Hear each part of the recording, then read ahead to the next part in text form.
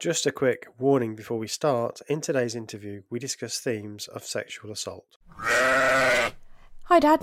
Hi, Celine. Did you know that you and I are about the same age, if you count time living in the world? What do you mean? Well, as you know, I left a high-control religious group around the time you were born.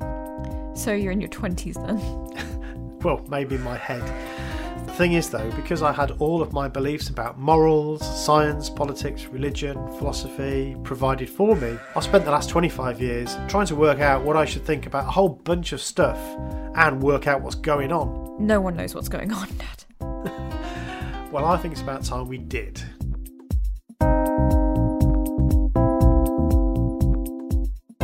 What Should I Think About is a podcast that sets off on a lofty goal to make sense of the complicated, contradictory, confusing but wonderful thing we call the world.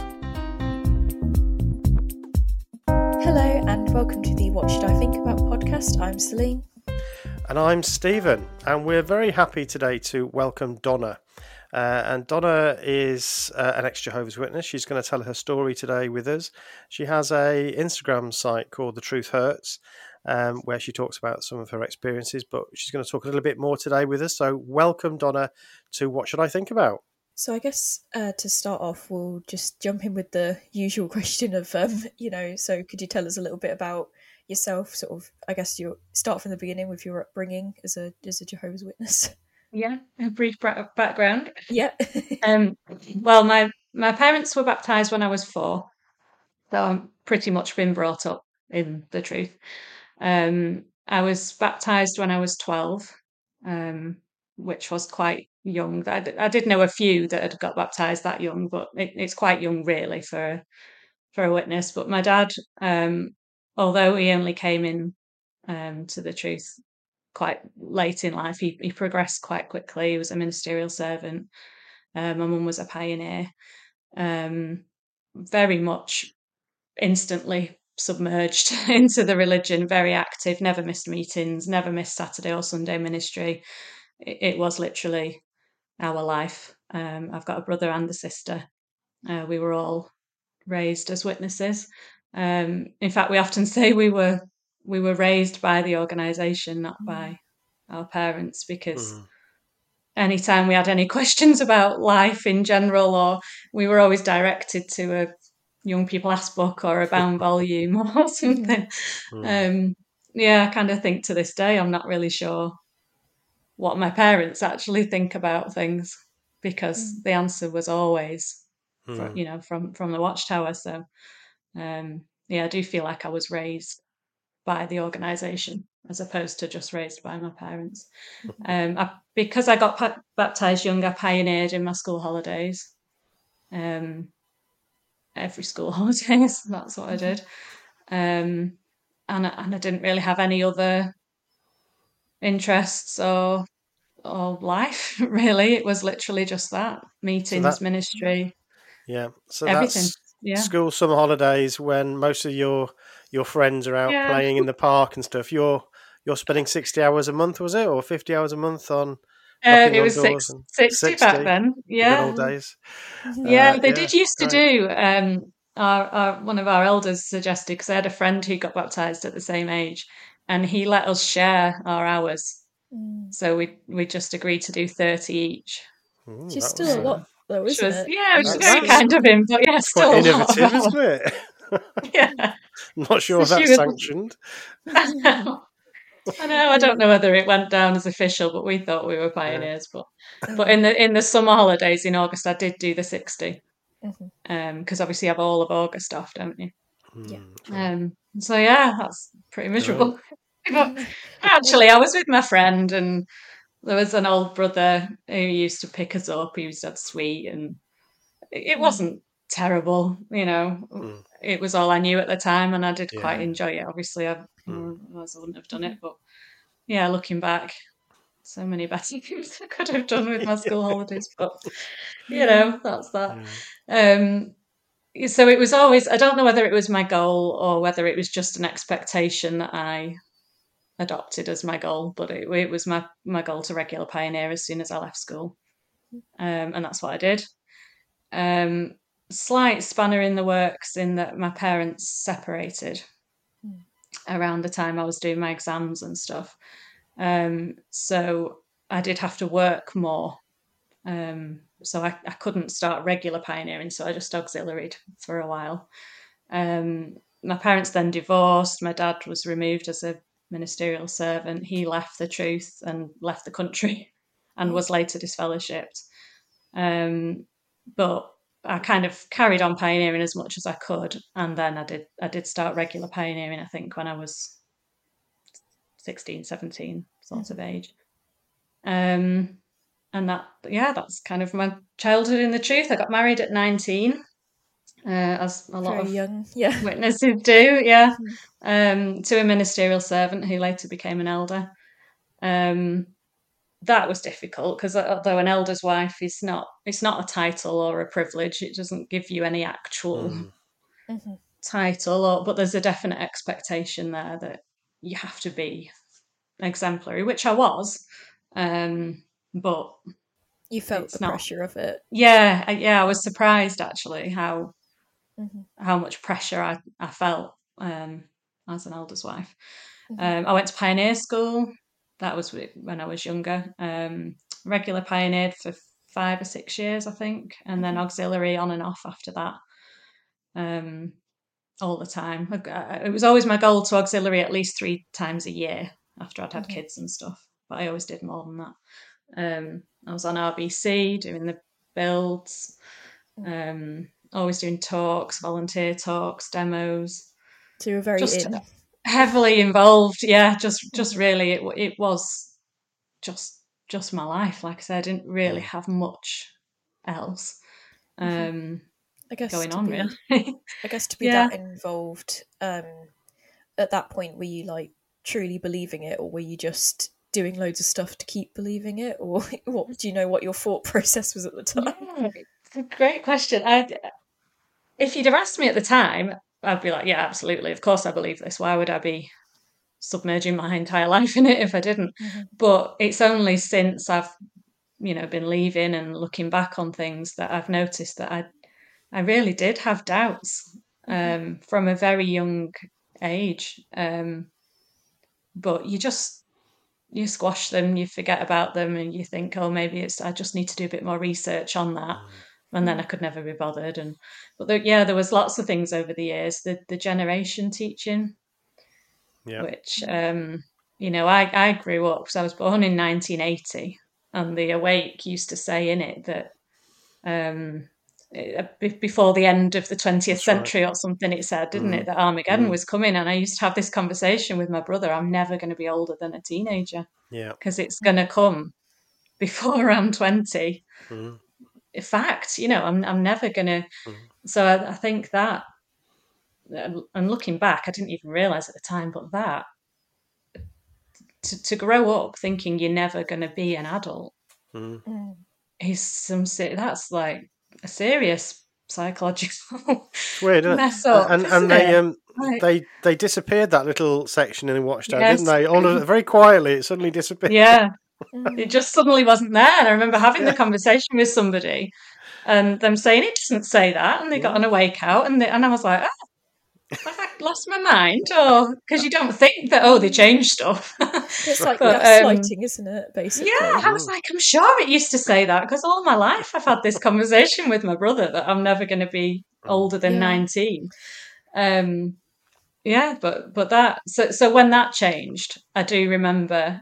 And then the overlapping generation thing came in. And I do remember going home from that meeting thinking, oh, my goodness, are they just going to always move the goalposts all the time? But you just accept it. You just think, oh, well. And to be fair, I had a really nice life. So I wasn't one of these desperate for Armageddon to come. I was a happy Jehovah's Witness. I really was. You talk to people at the meeting sometimes and they'd be like, oh, I'm plodding on in Satan's system. Oh, isn't Satan out to get us all the time? And I'd just be sat there thinking, my life's pretty cool, actually. I quite like my life. You feel like you'd maybe doing something wrong because Satan's not attacking you every single day. But so I was happy. So I suppose Armageddon being put back and not actually being around the corner didn't actually concern me, really, because I wasn't waiting for it. You know, I was lucky enough to not have had anybody very close to me die at that point, or, you know, so I wasn't hankering after the new system coming at any moment. I liked my life, so so I suppose doubts, when they don't affect you, just stay as doubts, don't they? It's not worth doing anything about it, really. You want to believe it, don't you? I mean, that's how I was. Yeah, I wanted to believe it. Yeah. All my family, like yourself, you know, family and friends. It's a life. Grew up in it. I mean, why would you? Yeah, I didn't like the ministry very much, but you literally get through that, no reason to leave. Exactly. Yeah. And the blood fractions thing, that blew my mind. I was just like, oh, I can't deal with this. It's bonkers. But again, I was just like, oh, whatever. It doesn't affect me. I didn't have a blood illness or, you know, anything like that. The sexism used to really bother me because I've always been a bit of a closet feminist. But you're not allowed to be a feminist as a Jehovah's Witness. But so what bugged you about that then? Tell us about that. Just the whole, well, it's patriarchy, isn't it, I suppose now, but just, it used to annoy me. Like, I understood why we weren't allowed to do talks and be elders, because that was simply a scripture, which I was, if you could, any doubt or annoyance that I ever had, if you could throw a scripture at me, I just accepted it. And that's what happens, you know. It says women should be silent in the congregation, so I was like, fine. It annoyed me a bit because, but it was the Bible, so I was happy to. Me being a witness was all about, I believe the Bible and this religion fits the Bible. So it's that. But there was all the little things like, why can't we do microphones? Why can't we wear trousers?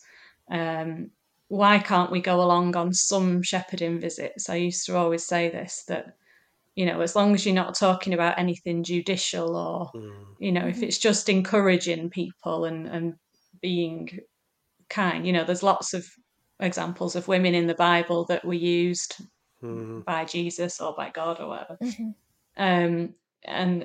But then at the same time, I suppose just a little bit of laziness in me was like, well, actually, I don't really want to do a public talk. I don't want to be an elder. So again, you just push that aside because it didn't really bother me. That not being allowed to wear trousers to a meeting really used to annoy me. I used to get up on my high horse all the time and get shot down in flames for being, you know, too outspoken or whatever. But for the wish for trousers, get going on the edge now. Yeah. And one time I did actually do microphones. It was a meeting on Christmas Day, a Sunday meeting, and it was a really bad snowy time, and people couldn't get to the meeting. There was about 10 of us there at the meeting, and my husband did the talk because the speaker hadn't turned up, so he just stood in and did the talk. And then one of our other friends, who was an elder, did the Watchtower, and there was no brothers around. I think my husband had to read the Watchtower, and my friend took it. So me and her, his husband, me and the speaker's wife did microphones, and it was just the best thing ever. Okay, which is so sad. Two questions. I've got actually two questions on this. Firstly, why did you use microphones when there's only 10 people there? Why did you not sit here? That was the opportunity. Why did you need them there? There's like 10 people there. And the second thing, did you wear a head covering? I know, exactly. We did actually. We did have the conversation, and we decided, well, we're not teaching, so we don't need to. And ironically, I was really annoyed because she was up and down the aisle, and no one on my side was answering. The only person I passed a microphone to was myself when I answered up myself, which was really annoying. But a brother did arrive halfway through, like an hour and a half late for the meeting, but he got there. And then afterwards, there was such a stink kicked up about the fact that one of us didn't hand this microphone over to the brother, and how disrespectful that was. And oh my God.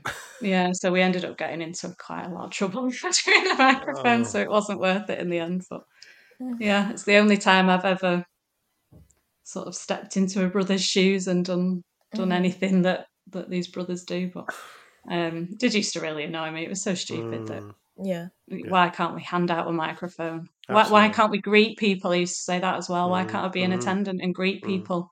I can be friendly. I can welcome people. Why does it have to be that miserable brother on the door? Pretty much everything that ministerial servants do isn't involving teaching, you know. So I mean, there's no reason why women can't do teaching, of course. But if they're going to be, handing out the literature, counting sound people, desk. Well, why can't I do the sound desk? Exactly. So.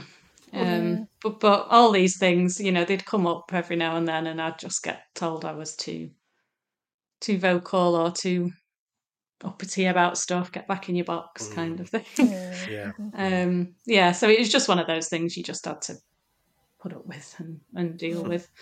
There was other stuff, bigger stuff, like shunning used to really bother me. But I know I said my dad was disfellowshipped, but he was out of the country and we weren't in contact at the time anyway. So I'd never had to deal with shunning. So again, when it's not in your life, in your face, you just don't think about it, do you? So so I had lots of doubts. What was growing up over the years?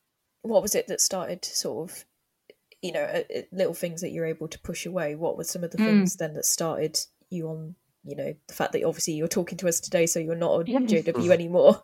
What was it that started to weigh the scales down? It was, to be honest, I think it was having kids, because my first baby, when they hand you the baby for the first time, my first thought, and it came out of the blue and shocked me, was, I will never shun you. And then I was like, oh, what a random first thought to have. You know, some people are thinking, oh, she's so beautiful. Oh, look at her little toes. And I was thinking, I will never shun you. And I didn't know. And now I obviously know that was unconditional love kicking in. But at the time, I just thought, wow, is my faith weak? Have I taken my eye off the ball while I've been pregnant? Have I, you just presume that you're doing something wrong if you have any sort of feelings like that. But so that was a bit of a light bulb. I'd had, I say, an issue with the blood issue. It wasn't a life or death situation, but I was strongly encouraged to have blood because I hemorrhaged and I'm anemic. So it wasn't life and death, but it was, you'll recover. Your recovery will be very difficult if you don't have blood. But I refused, obviously. But it sort of triggered something in me because I thought I'd come close. You know, if I'd lost more blood or if I wasn't healthy enough to recover, or it was that feeling of I could have actually died. And I would have, with my first baby, I would have refused blood. I know I would. And I felt so guilty afterwards that I could have just left her without a mum. Then second baby, 4 years, there's an almost 4 year gap between them. And a lot had kind of happened, obviously, in my head in between having them, because I couldn't shake that thing of I'll never shun my children. And I was really starting to question the blood issue because I knew it was going to be an issue for me again.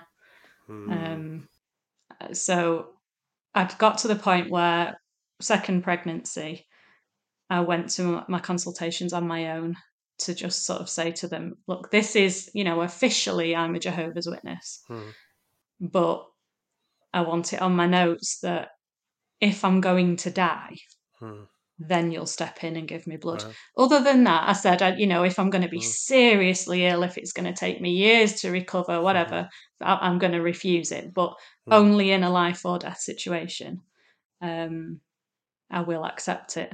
And it was difficult for them they couldn't even word it properly on my notes, but I had to sort of say to them that just don't let me die, basically. Do whatever you can. But at the same time, don't give me blood unless I'm going to die. Mm-hmm. And they were really understanding. Obviously, they deal with this kind of thing all the time, don't they? But then I had different guilt after. It wasn't an issue. I didn't have blood. I was offered it, and I was told, you're going to have even more problems. But I wasn't going to die, so I didn't take it. Sure. But I had a different guilt after because I knew I would have done. So I think it just flagged up to. It also flagged up to me the fact that I couldn't even be honest. Like I didn't even. He knows now, but I didn't even at the time tell my husband how I was feeling.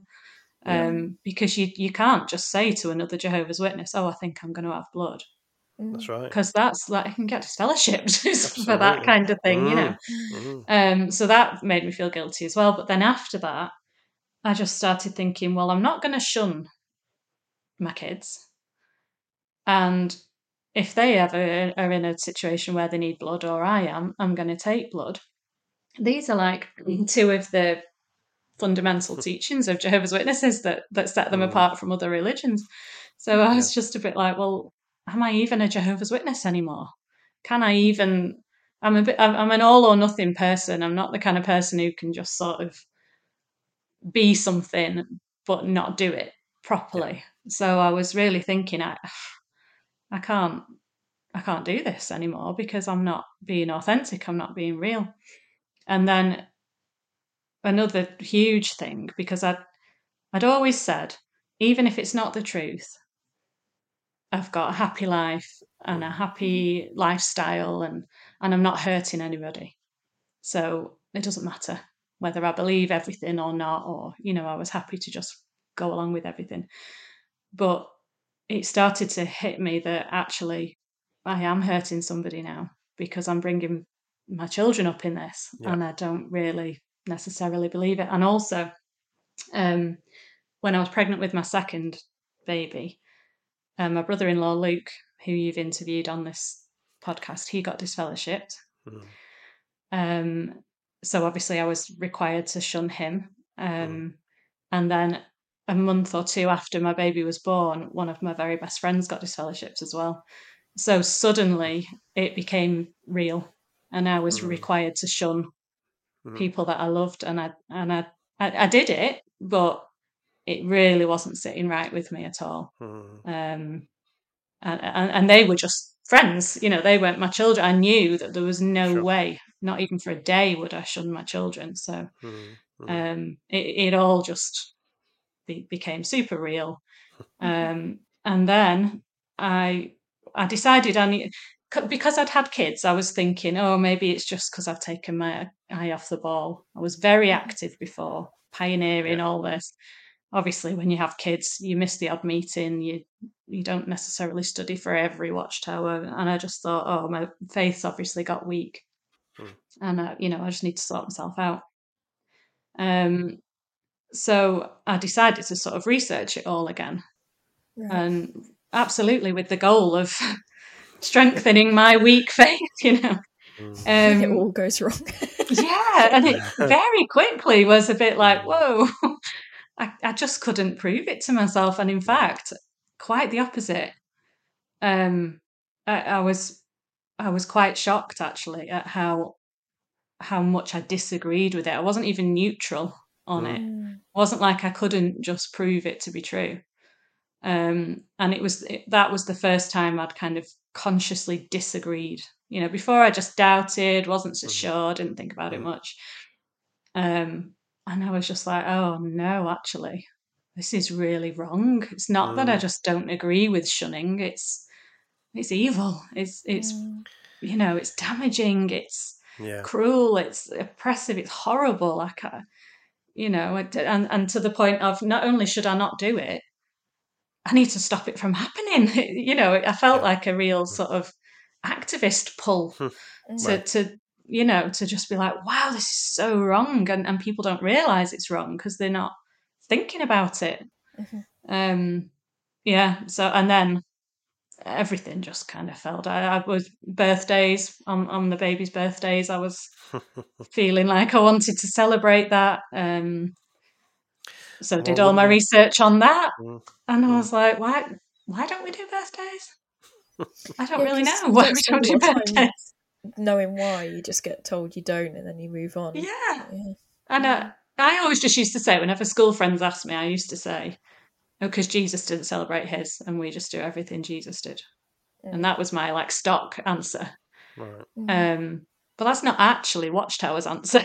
No. Watchtower's answer is very not that. It's very weak, isn't it? It's Yeah, There was two so people in the lame. Bible, two mentions Someone of died at a birthday, two party. people Yeah, died. Yeah, Yeah.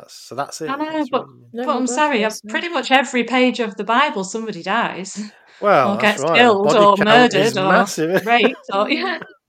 If you didn't do anything because something bad happened, Yeah, you literally do nothing because a lot of bad stuff absolutely. happens in the Bible. But by So him, by God, and his people, really, most of the time. exactly, yeah. So, did you, Donna, when you did your research, did you just research JW literature, or did you start sort of going outside of that? Big regret this. I was very determined to never look at an apostate website. Never. I never even Googled Jehovah's Witnesses, Right. or I was very. And that's a culture thing, isn't it? But also, Absolutely. I was just. I also, I'll talk about her later, but my best friend's brother had left. You've interviewed him actually, Lloyd Evans. Yes. Right. I grew up with Lloyd. Right. And he'd left and started his apostate website, and even though he was an old friend, I wouldn't look at his stuff. So yeah, I did it all. I dug out the old CD-ROM on my old laptop, and my mum still had all her old bound volumes and things. I did hours. It must be hundreds of hours of research, all just on that. And on some of the like psychology websites when I was looking into the psychological effects of shunning and things like that. But yeah, not a single apostate website at all. And then later, when I discovered JW Facts, I was like, I could have just looked on there because that's all. That's all based on Watchtower literature, isn't it? There's nothing apostate really about that website. He's just done all the work for you and put it there. And I remember the first time I ever dared to look at it, and I just thought, oh, could have saved myself half a lifetime. Well, that's true, but at least if you did it that way. I can say if you did it yourself and it was all JW literature, I think that's really powerful, isn't it? Yeah, so powerful, and it was. I think I'd have always, because of the mindset I was in, had I found something on an apostate website, I'd have always thought, was it Satan or was it just their way of putting things? But because I knew this was just my thoughts in my head, my feelings, and Jehovah's Witness literature. Yeah, I literally deconstructed everything from a CD-ROM and from jw.org, which was so powerful, but it gave me the confidence as well to know that this wasn't, Satan leading me astray or anything like that. But I just still couldn't, even though I had that confidence, I still couldn't find a way to tell anybody. And I still thought, well, I can't leave because then you lose everything, don't you? So I was really in a bit of a quandary, really, because I didn't really know what to do. I eventually confided in a friend because she actually told me that she'd had a major wobble over the. Do you remember when the new Bible came out? Yeah, that's after I left that. Right. Well, they did an AGM, like a special meeting, and they invited like the elite, basically. If you're an elder, you got invited. I went along because I was an elder's wife, and if you were a pioneer, and I do remember sitting. I think it was in 2013.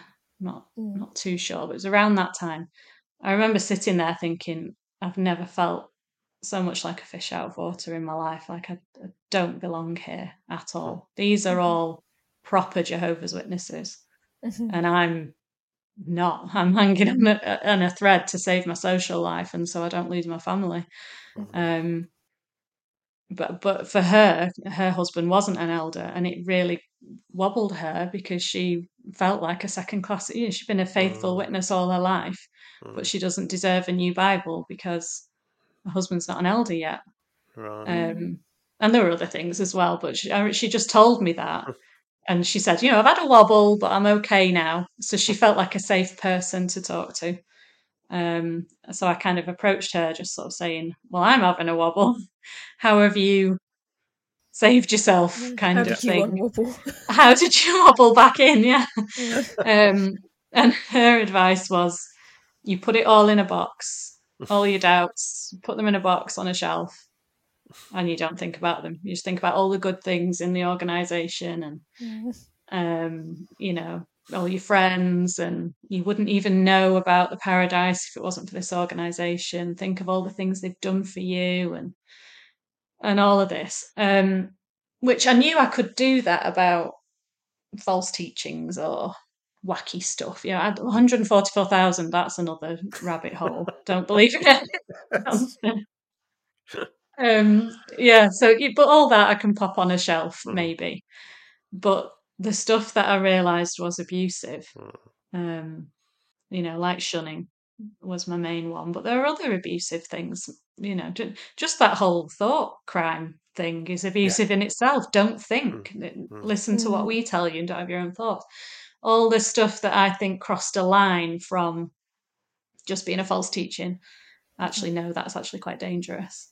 I couldn't put that in a box. And she would say things then to me like, I wish I could crawl inside your head, erase all the negativity and replace it with good thoughts about the organisation.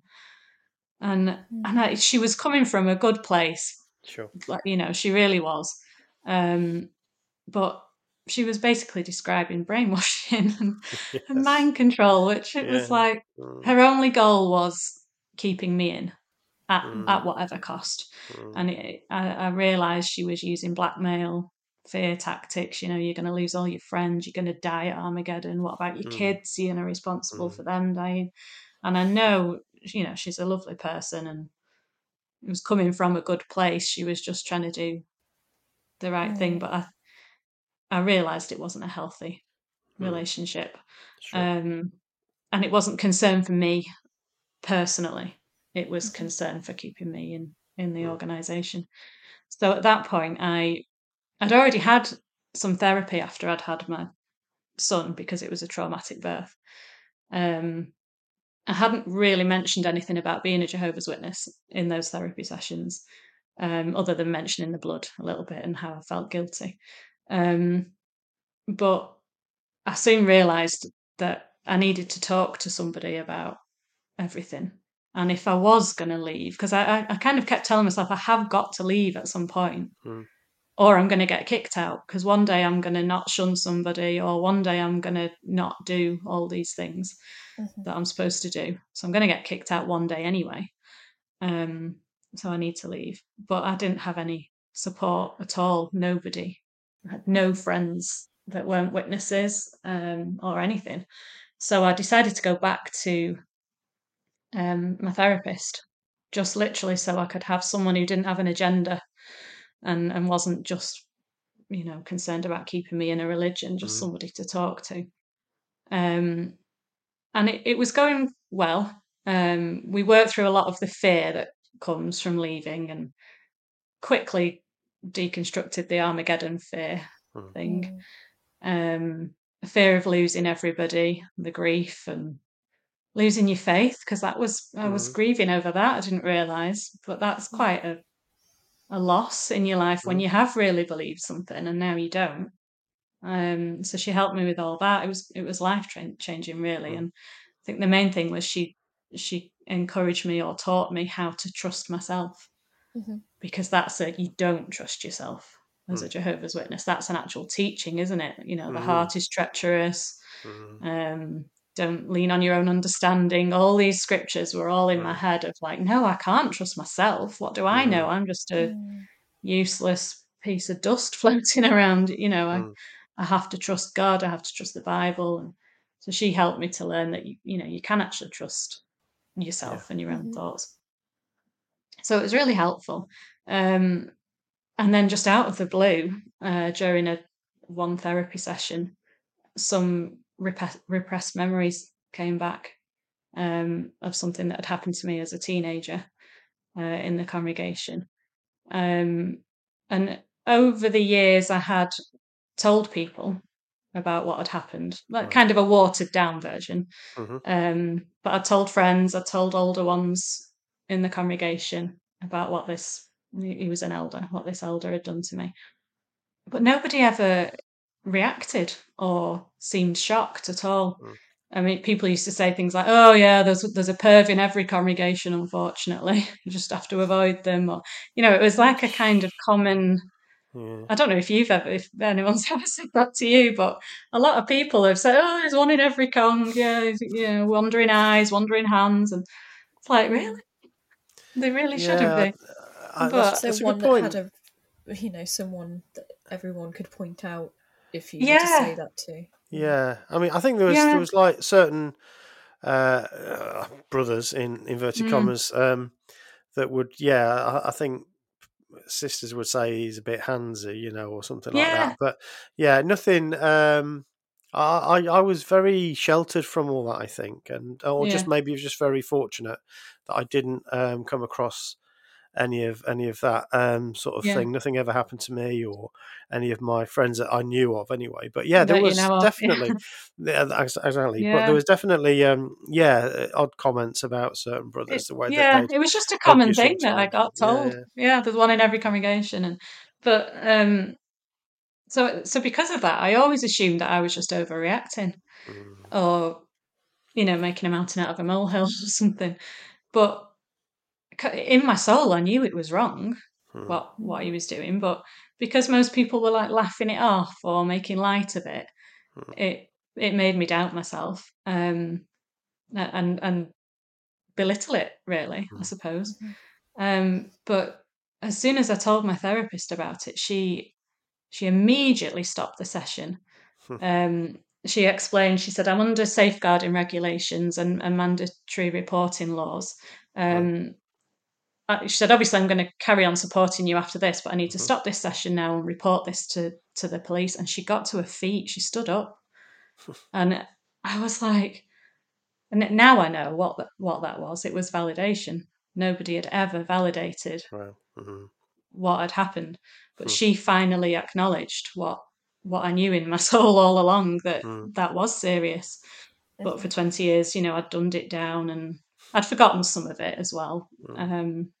But the bits that I did remember, I trivialized. And because nobody ever validated me or, said it was wrong or supported me, I just kind of just pushed it to the back of my mind somehow, which I do know now is a common psychological response anyway, irrelevant of religion. Victims and survivors do that. But I also know that there are reasons why the Jehovah's Witnesses that I told over the years didn't react in the way that they should have. But it was my therapist's like immediate, quite dramatic response, really, that confirmed everything that I'd been suppressing. She actually said, "Donna, that's sexual assault. It's a crime and it's serious." Just those words I'll remember her saying. And it was the first time someone had ever said it out loud, what I was thinking all those years. I wasn't just overreacting or being dramatic or trying to cause trouble, all these things that I kind of told myself I was doing. And that's all I needed, just one person, one responsible person to say, "That's wrong, that shouldn't have happened. I'm now going to offer you some support to help you to deal with that." So that's what I did. But should I go back 20 years now and just sort of tell you what was happening at the time? Because that was obviously what came back. So I think I was about 13, 14 when it started. And like I said, it was sexual assault. He was an elder in our congregation. But I worked with him a lot on the ministry, which is where most of it happened. Some of it did happen in the Kingdom Hall as well. But he had a disability. He was registered blind. So he had to link us or hold our hand or be touching our back or to just have assistance, basically, getting around the Kingdom Hall. He didn't have a guide dog or anything. So on the ministry, getting into cars, putting seatbelts on, making drinks at brew time after the ministry, all things like that he needed help with. And he was in a unique position, I suppose, because nobody questioned why he was so physically close to me or to other girls or women. And, obviously any other elder touching your back people would be like, oh, what's he doing? But not him, And I realised this, again, is nothing to do with religion. This is quite a common thing for victims to do. But at first, for a long time, I just thought I was imagining it or that it was just accidental. So I just dismissed a lot of things and brushed them off. And I don't know when or how long it took, but I did soon then realise, you don't touch people like that by accident. Not that often anyway. So I realised it was a problem. I realised it was wrong and I knew I didn't like it.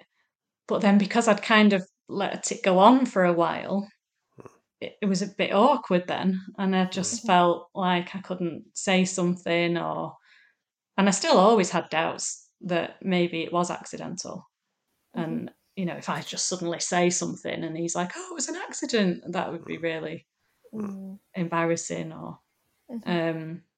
and for other reasons that we'll go into later. I know we said we wanted to talk about the cultural things, but I just didn't feel like I could say anything to anyone. I was silenced in every sense of the concept. I realise that now. It went on for a few years, and like I said before, I was a pioneer. He was the field service overseer. So his job was to look after the pioneers and to shepherd them. So every time I tried to not work with him, he'd always manipulate the situation to say, oh, I need to work with you. I've not worked with you in a week or two, and it's my job. And so even when I arranged, I'd sometimes pre-arranged to work with different sisters in the congregation at the group, he would say, oh, no, sorry, I'm going to have to split you up. I need to work with Donna today. And nobody questioned it because field service overseers do need to work with the pioneers. That's a rule. That's a thing.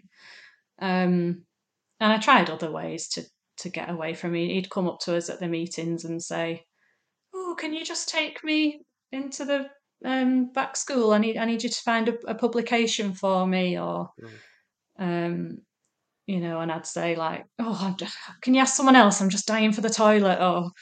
But there's only so many times you can say that, and you don't want to look rude as well. The whole thing is, here's a brother in need. He's asking for your help, and of course you're not going to say no. You would look like a really rude, insolent teenager if you did that. And he'd always ask me in front of other people as well, so we just felt bad saying no. It was just a really not good situation at all, but I just felt trapped in it and silenced. Even if I did dare tell anyone, I didn't think they'd believe me because he was a respected elder. He wasn't a sleazeball. He wasn't like a weirdo, because there's one of them in every congregation as well, isn't there? But he wasn't. He was. Everybody liked him. Everybody respected him, especially because of what he could achieve, even though he had this disability. He was an elder. He did fantastic talks, and I just thought there's no way anyone would believe me over him. And then one night I was on a sleepover with some friends from the congregation, and we ended up talking about him. And the other girls, they didn't go into a lot of detail, neither did I, but I think they just said things like, oh, he's a bit touchy-feely when you work with him, isn't he? And I don't like it. And it was quite shocking, but relieving for me as well. I was like, Yeah. oh, it's not just me. Mm. It's doing it to everybody. But I realise now that kind of made me belittle it as well, because I just thought, oh, it's Yeah. just what he's doing it to Mm. everybody. And one of them, I mean, this is so messed up thinking back now, but one of them said, the thing is, all the other brothers or elders in the congregation will be checking us out, like by looking at us. He can't do that. So this is just his way of checking us out. Wow. Which is just bonkers. But Wow. at the time, we were like, well, yeah, they probably are. We were teenage girls. It was the Yeah. 90s. Men probably were looking, that is the culture that we were in at the time. And we just presumed that men do look, because everywhere you go, men do look. And this was his way. But that is really messed up. I remember the notes my therapist wrote when I mentioned that one, but we were Pen starts writing a bit faster. yeah. But we were all, what I know now, we were all just trying to make it okay. We knew the situation was wrong. We knew we couldn't really do anything about it as such. So we were trying to make it sound like it was okay or normal when in fact it wasn't. But one of the girls, her dad's an elder, and she said, I'm going to tell my dad about this, which was great, because I thought, well, no one would believe me as such, but you're going to believe your own daughter, aren't you? So I remember coming away from that sleepover thinking, oh, this is great. Something's going to happen now. It's going to stop. But I didn't even want him to get in trouble or get disfellowships or anything. I just wanted it to stop. So I thought it would. But yeah, nothing happened at all. And I asked her a few weeks later, have you told your dad? And she said, yeah. My dad said, just stay away from him. And I was like, well, that's helpful, because I can't stay away from him. Like, she wasn't a pioneer and I was. And I know, obviously now just stop pioneering, but even that didn't feel like an option for me because of the way I'd been raised. And you don't just stop being a pioneer. It's not as easy as that, is it? No, it's really there's not. Questions then, isn't there? Yeah, why have you stopped being pioneers? Because what you've wanted to do all your life. And exactly. Yeah. You can't say, oh, I'd like a career instead, because then you've got all the other, you shouldn't be having a career. Or I was just trapped in it. And that elder, even not long after that, he actually paired me up with him on the ministry. When they say, can you work with so-and-so, you work with... And I was really shocked, because I didn't expect that to happen, obviously. But it made me realise that he's just literally pretending that it's not happening. Happy to look the other way. Yeah. And not even keep me away from him, because that might raise some sort of suspicion, or just acting as normal, literally completely. Yeah, really sort of not making it look sus at all. Now this was my friend's dad. He was like a second father to me. So I was hurt and confused, but what that did at the time, I don't know whether I thought, oh, why doesn't he protect me? Why? I don't know whether I thought that. All I know is at the time that reinforced my thoughts that I was just overreacting and that this wasn't that bad. Because to me, he was someone who cared about me. And he was putting me on the ministry with this man that he knew was doing these things. So in my teenage head at the time, it was like, oh, these things aren't that bad. Stop overreacting. He wouldn't make you work with him if he thought it was so bad. Yeah. Get over it, kind of thing. There were other sisters in the congregation as well who knew that it was happening. I remember once we were out for tea, like a dinner party thing, and I overheard one of my friend's mums talking about it to some of the other sisters. They were sort of laughing about it, sort of saying it's not nice, but shrugging it off. So again, I thought, oh, it's just what happens. You just accept whatever circumstances you're in, don't you? Especially when you think it's happening to everybody. And then one day at the Kingdom Hall, I remember one sister in particular actually saw him sort of stroking me. She actually, I could tell she saw it, because I remember the look on her face. It was like a mix of like disgust and pity. And she just stared, but she just did nothing, absolutely nothing. And again, that was just my way of thinking, oh well, this must be quite normal then, because obviously if that was a bad thing, she'd have said something, surely, or at least said something to me afterwards, or asked me if I was okay, but because nothing happened, it just reinforces what you want to be the truth. You want it to not be a big deal.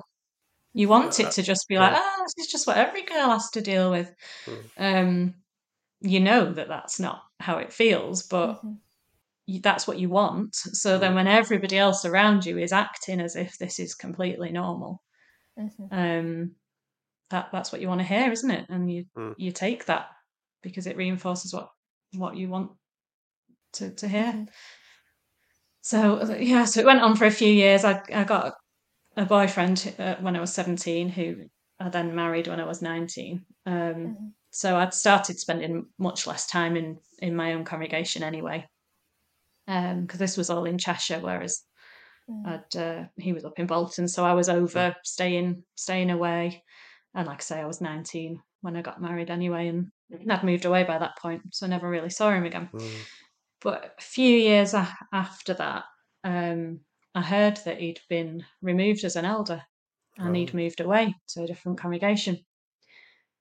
So I asked around the trusty Jehovah's Witness gossip grapevine, where you can get any information you want at any time if you just ask. And I heard that it was because a younger girl in the congregation, about 5 or 6 years younger than me, had reported him to the elders, and it had come about because an older sister had noticed something, and she'd flagged it up, and I don't know all the details, but it'd been dealt with this time. He'd been taken off as an elder.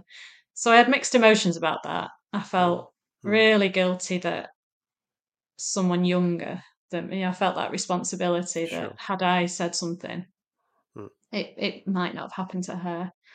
I was a bit jealous as well, and the injustice of it all. I was like, why did this older sister? Because this sister was the one who had witnessed it with me.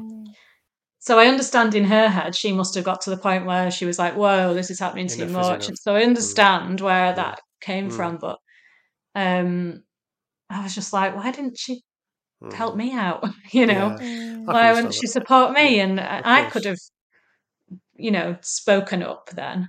I know it would have only taken one person.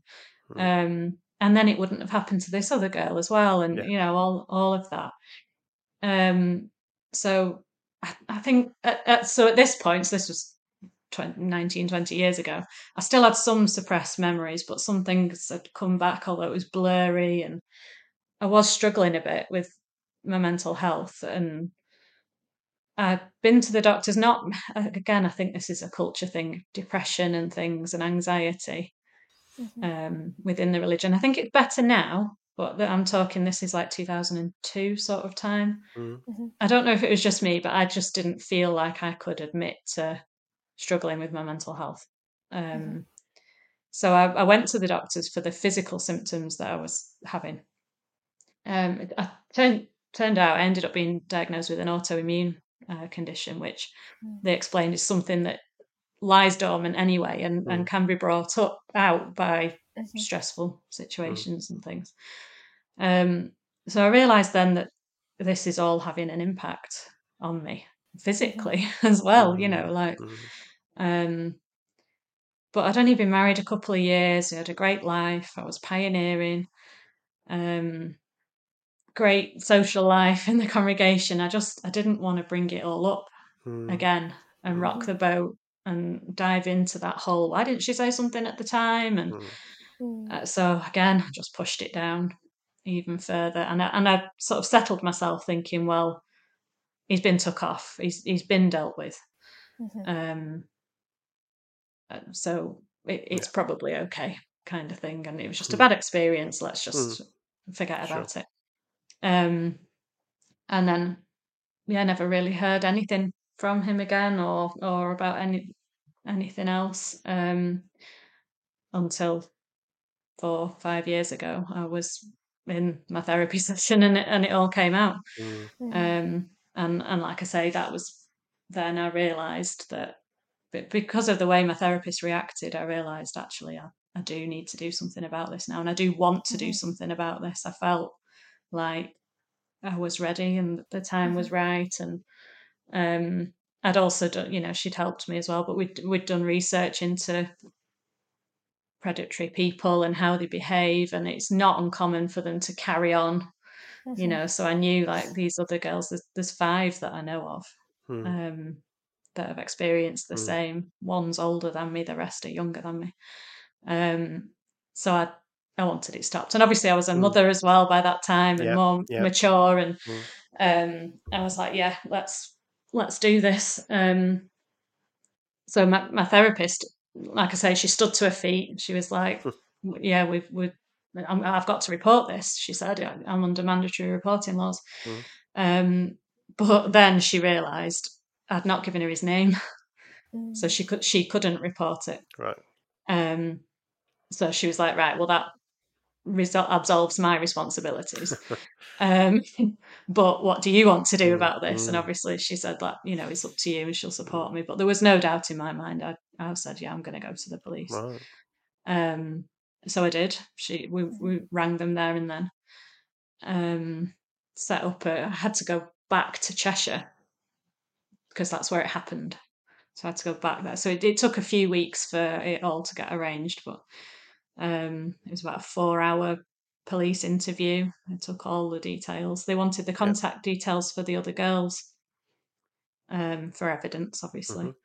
So I wasn't still in contact with them, but you know what it's like in the truth. You can get hold of people's numbers quite quickly, can't you? So I contacted them, and I'm really, really sort of pleased and proud of the way I kind of handled this, because it proves a lot.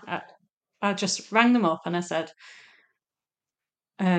sorry to call you out of the blue, obviously. I'm going to tell you about something that happened to me. I'm not going to say any names, but I'm just going to see if any of this resonates with you or if you've had a similar experience. And if you haven't, then great, and just forget I called you. And I did this because I've always been aware of there's a sort of a culture of when people leave, like they've got an axe to grind, and I didn't want it to be in any way me putting thoughts in people's heads. Not that that's ever possible, but this was the paranoia I was going through at the time, that people are thinking because I'm leaving, I'm trying to rally troops around me or whatever. So I didn't say his name, I didn't say anything. I just said what I said, and all of them, all 5 of them just stopped me and said, you know what, you don't need to say anymore. I know what you're going to say. I know who you're talking about. And yeah, it happened to me too. So although they didn't say the words, I believe you, they didn't need to, because the fact that before we'd even spoken, we all knew. And then obviously then we did say his name and we did speak about our experiences, all very similar. One girl, you're not supposed to classify what's worse and what's not, are you, with things like this? But in my opinion, one of them did suffer worse than I did. But it was kind of nice, but kind of horrific as well to learn that 5 other people had similar experiences. Obviously, I knew, because 2 of them were from the girls from the sleepover. That's right. So I knew stuff was going on, but these other girls were younger and they weren't in my friendship circle or anything. Anyway, long shot of that was that they all did agree to speak to the police. So I went back to the police with their details. My statement was a formal one, which meant that I had to sign to say that I'd appear in court if it went to trial. But none of the other girls wanted to sign or give a formal statement. I'll explain a bit more about that after, but there was different reasons for that. But they all did speak to the police informally, so that meant that the police did have enough evidence to bring him in for questioning, which they did. But because they didn't, I think they were hoping for a confession from him.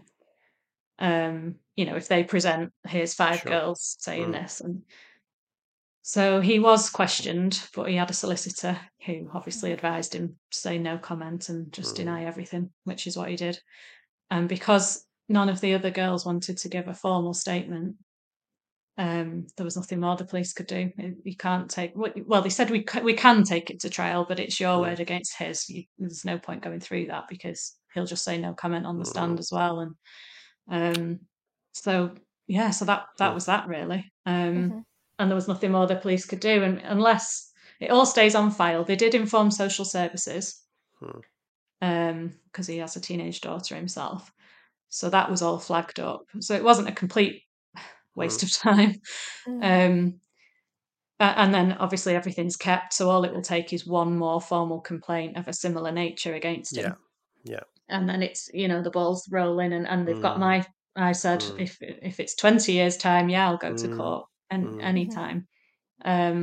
So hopefully that's hanging over his head and stopping him from doing anything, but you just don't know. But that's all I could do really. And all the police could do, which is frustrating, but that's the law, isn't it? So so after that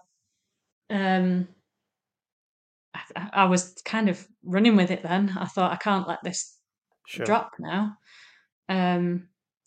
So I thought I'm gonna have to go to his elders next. Now I went to the police before I went to the elders because I didn't trust that the elders would handle it properly. Obviously, personal experience, they'd not handled it properly back in the day. And then by this point, I'd heard and read and met lots of people who had been in a similar situation. I also took part in the Truth Project, the ICSA inquiry. Can't remember. I'm getting my timing mixed up now. I don't know if that was after I dealt with the elders or before, but it was all around this time. It was the police that put me in contact with them. So I'd met other witnesses through that who had similar experiences of it being mishandled and stuff. And so my trust in the elders wasn't great, put it that way. So is this a new set of elders? So this is where he's moved to? Yeah, so this was his new his new congregation, So I just got their details off the Charity Commission website because they're trustees, aren't they? So so I got their details, rang them, rang the whatever, PO coordinator, whatever they're called nowadays, said what I wanted to speak about, and he set up a conference call with another elder. But like I say, I'd gone to the police first because I thought if the police convict him, then that's an easy job for the elders, just disfellowship him, surely, or something. It's public knowledge; people know. But so I didn't really want to involve them, but felt like I had no choice really. Told them everything. I even said that I could give them a copy of the police report if they wanted. So that I said I'm happy to tell you everything, but I explained that the police interview was 4 hours long. How long have you got? I think I know you're busy elders, and so if you want a copy of the police report, then you can have that. They said that wouldn't be necessary. They didn't want that, which I thought was strange, but I wasn't going to force it on them. But I just said to them, well, I would, even if you don't want to see the report, I want to tell you that on the report, it's classified as sexual assault and specifically sexual touching. They're the legal terms that have been used. So I don't want you to think that it's anything less serious than that, because if it goes legal again, that's what he's going to be, what's the word, arrested for or whatever. And they said, oh, that, that's very helpful. Obviously, that will set the bar for how we handle this. Which I thought great, because if you get disfellowship for smoking or adultery, then surely you're going to get disfellowship for sexual assault, and then it wasn't that I wanted him disfellowshipped. I didn't want him punished as such.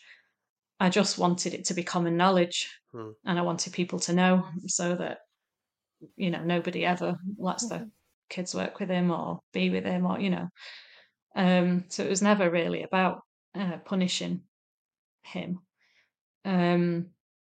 So after I told the elders everything, and they were lovely, they were very nice, very lovely. I've never met them in person, but they were lovely, very kind, understanding. They even said, "Oh, sorry for what happened to you," but then I never forget what he said to me. He said, "You've been let down by the world's justice system, but Jehovah's justice will never let you down."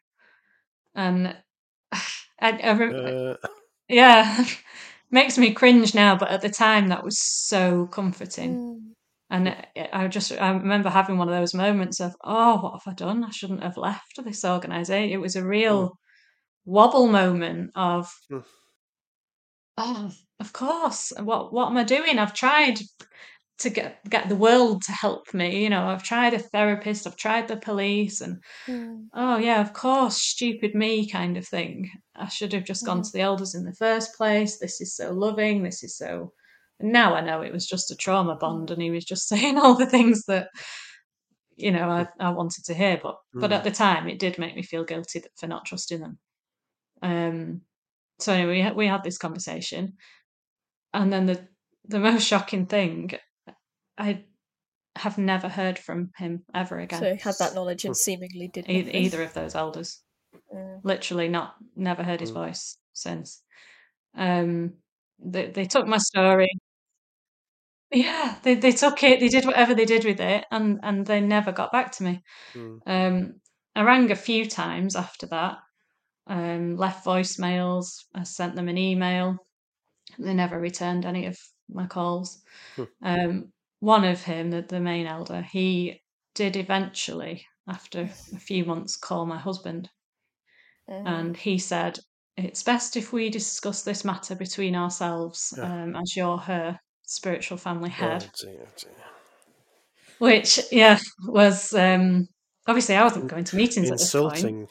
And so insulting, yeah. And my husband even knew that I was really uncomfortable with that. I'd been to the police on my own. I was handling this all on my own, and I didn't need a man to speak for me, and he knew that. But they wouldn't budge. He said that to them. He said, just because you feel I'm Donna's spiritual family head, we don't view this as a spiritual matter. We view it's not spiritual, is it? Yeah. This is kind of a legal matter, really. And Donna's quite capable of handling this herself. In fact, it's quite important for her journey and her healing that she does handle this herself, finally, after being silenced for 20 years. She wants to use her voice now, and he explained all this, but it fell on deaf ears. They said any contact, it had to be from him. I don't know whether that's because they'd found out by this point that I'd stopped going to meeting. I'd not been to a meeting for about 6 months at this point. Right. And I don't know whether that makes a difference to how they deal with you. I'm not sure.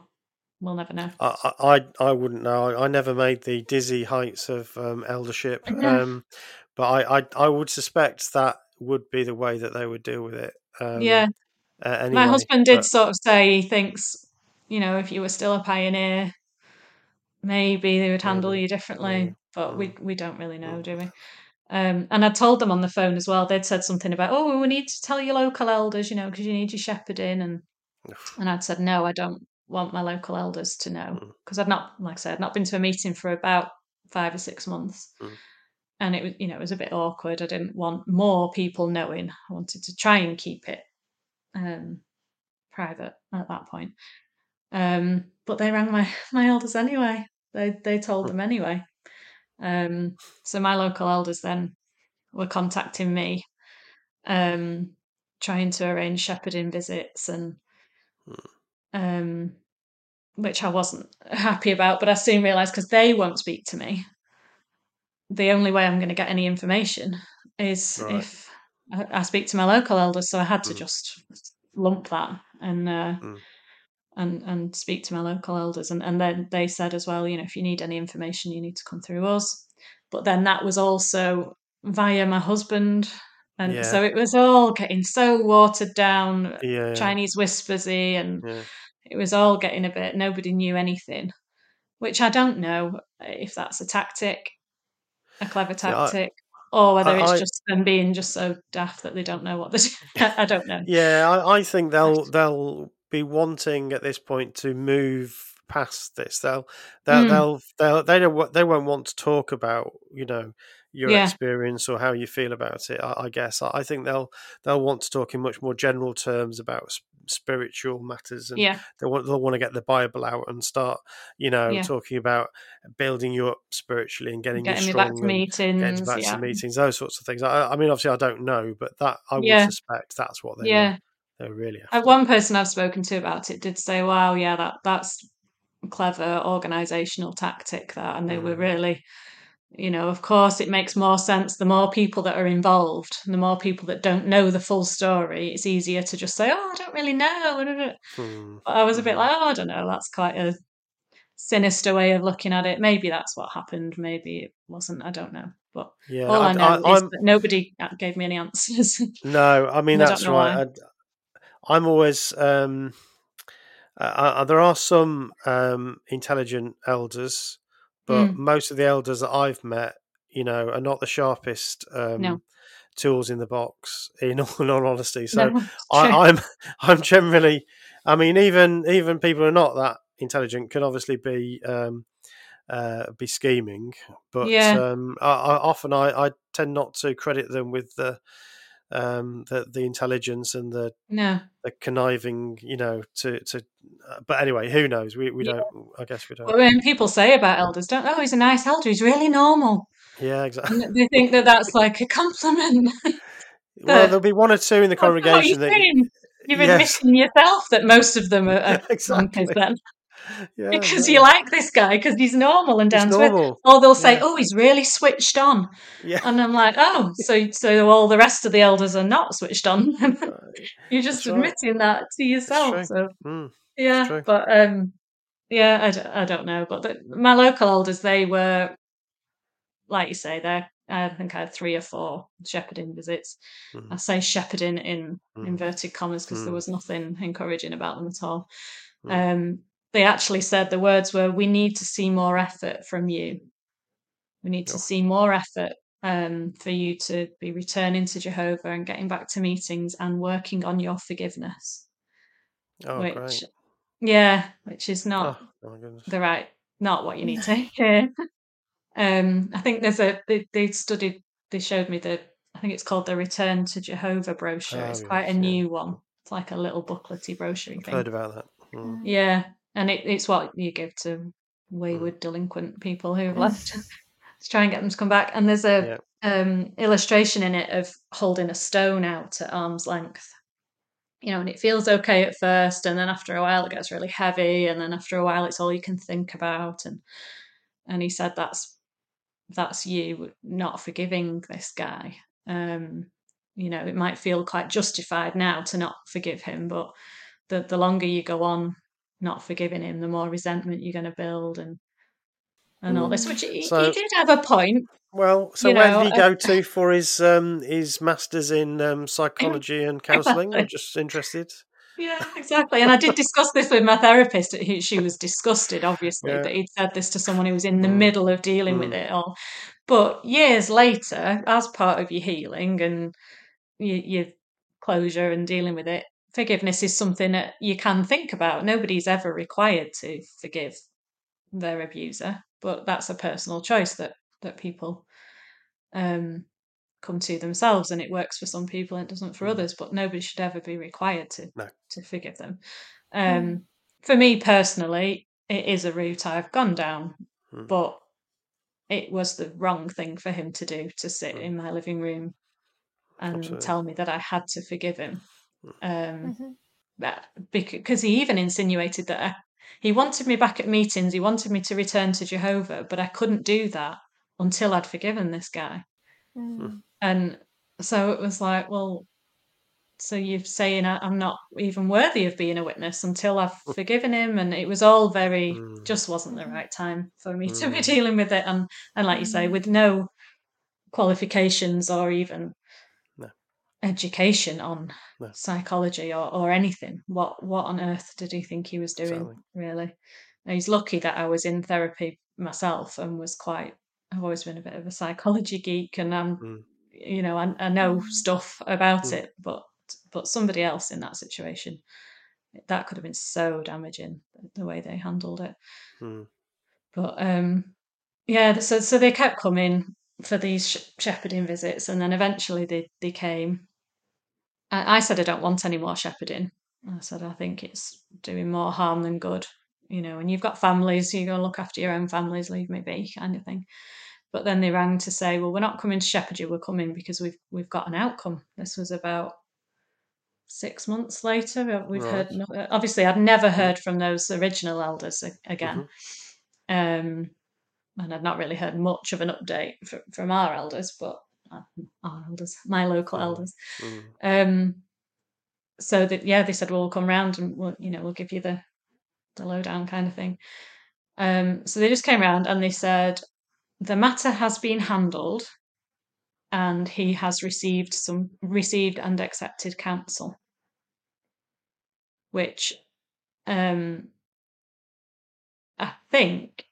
So my husband was an elder, obviously, and I've read the Shepherd the Flock of God book myself as well now, even though you're not supposed to. But what we think that means is that he's just been counselled, because if you have a judicial hearing, with the three elders questioning you and judging you, that can only go one of two ways. One's a reproof if you're deemed repentant, and the other is disfellowshipping if you're deemed unrepentant. Well, there's no way he can be reproved and proved repentant, because he lied to the police. And you can be disfellowshipped for lying as well, can't you? But lying to the police proves that you're not repentant. He's not apologised or made amends for anything that he's done. So from the Elders Book point of view, he can't. I think the expression is show works of repentance or something. So he's not done any of those things. He's not even admitted to it. So what we can deduce from it is that he didn't even have a judicial committee. He's just had a chat with an elder and had a slap on the wrist and been read some scriptures. And now I asked it, and my husband explained all this to the two elders that came round, saying, well, obviously he's not had a judicial because of X, Y, and Z, and talked elder language with them, and that they didn't confirm or deny anything. They just said, we can't comment. No comment on that. And anything I asked them, I said, well, has he said he's sorry? Has he even admitted it? Oh, can't comment. And then they said, you are not to contact his elders ever again about this. The matter is closed. And they were like really quite firm and quite harsh about that. Like, this is it now. You don't go dragging this up again. The matter has been dealt with scripturally and spiritually, and that's it now. So we were like, well, what? But we've not had any answers. I said we talked about the 2-witness rule, which according to Jehovah's Witnesses, you have to either have an eyewitness, or if you've got more than 2 people that will testify to the same thing from the same person, that classes as 2 witnesses as well. I was like, well, you've got 5. And I knew for a fact that all 5 of the girls were happy to talk to the elders. More happy to talk to the elders than they were to talk to the police. Yeah. Because they're all still witnesses, so they trust the elders, Yeah. So I know they've got the 5-witness rule going on. So the whole thing, there was just no answers. It was like, how can you have somebody do something and there's 5 witnesses to it, but you don't even put him in a judicial? And I said as well at the time, if I'd come to you with a confession that I'd fooled around with an elder when I was 15 and had a consensual whatever on the ministry with him, I'd be in a judicial.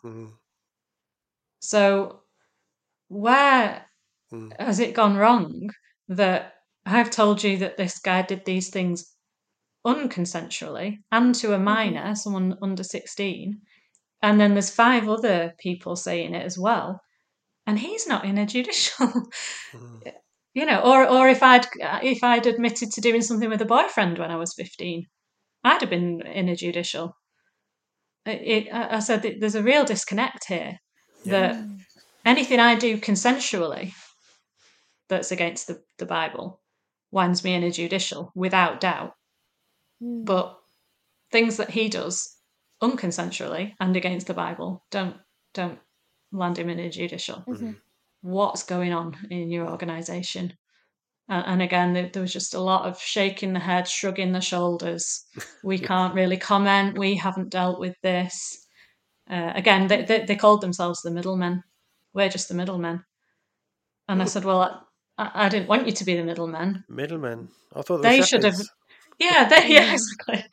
They should have dealt with it. Why, you shouldn't be the middlemen if if you can't even give me any information.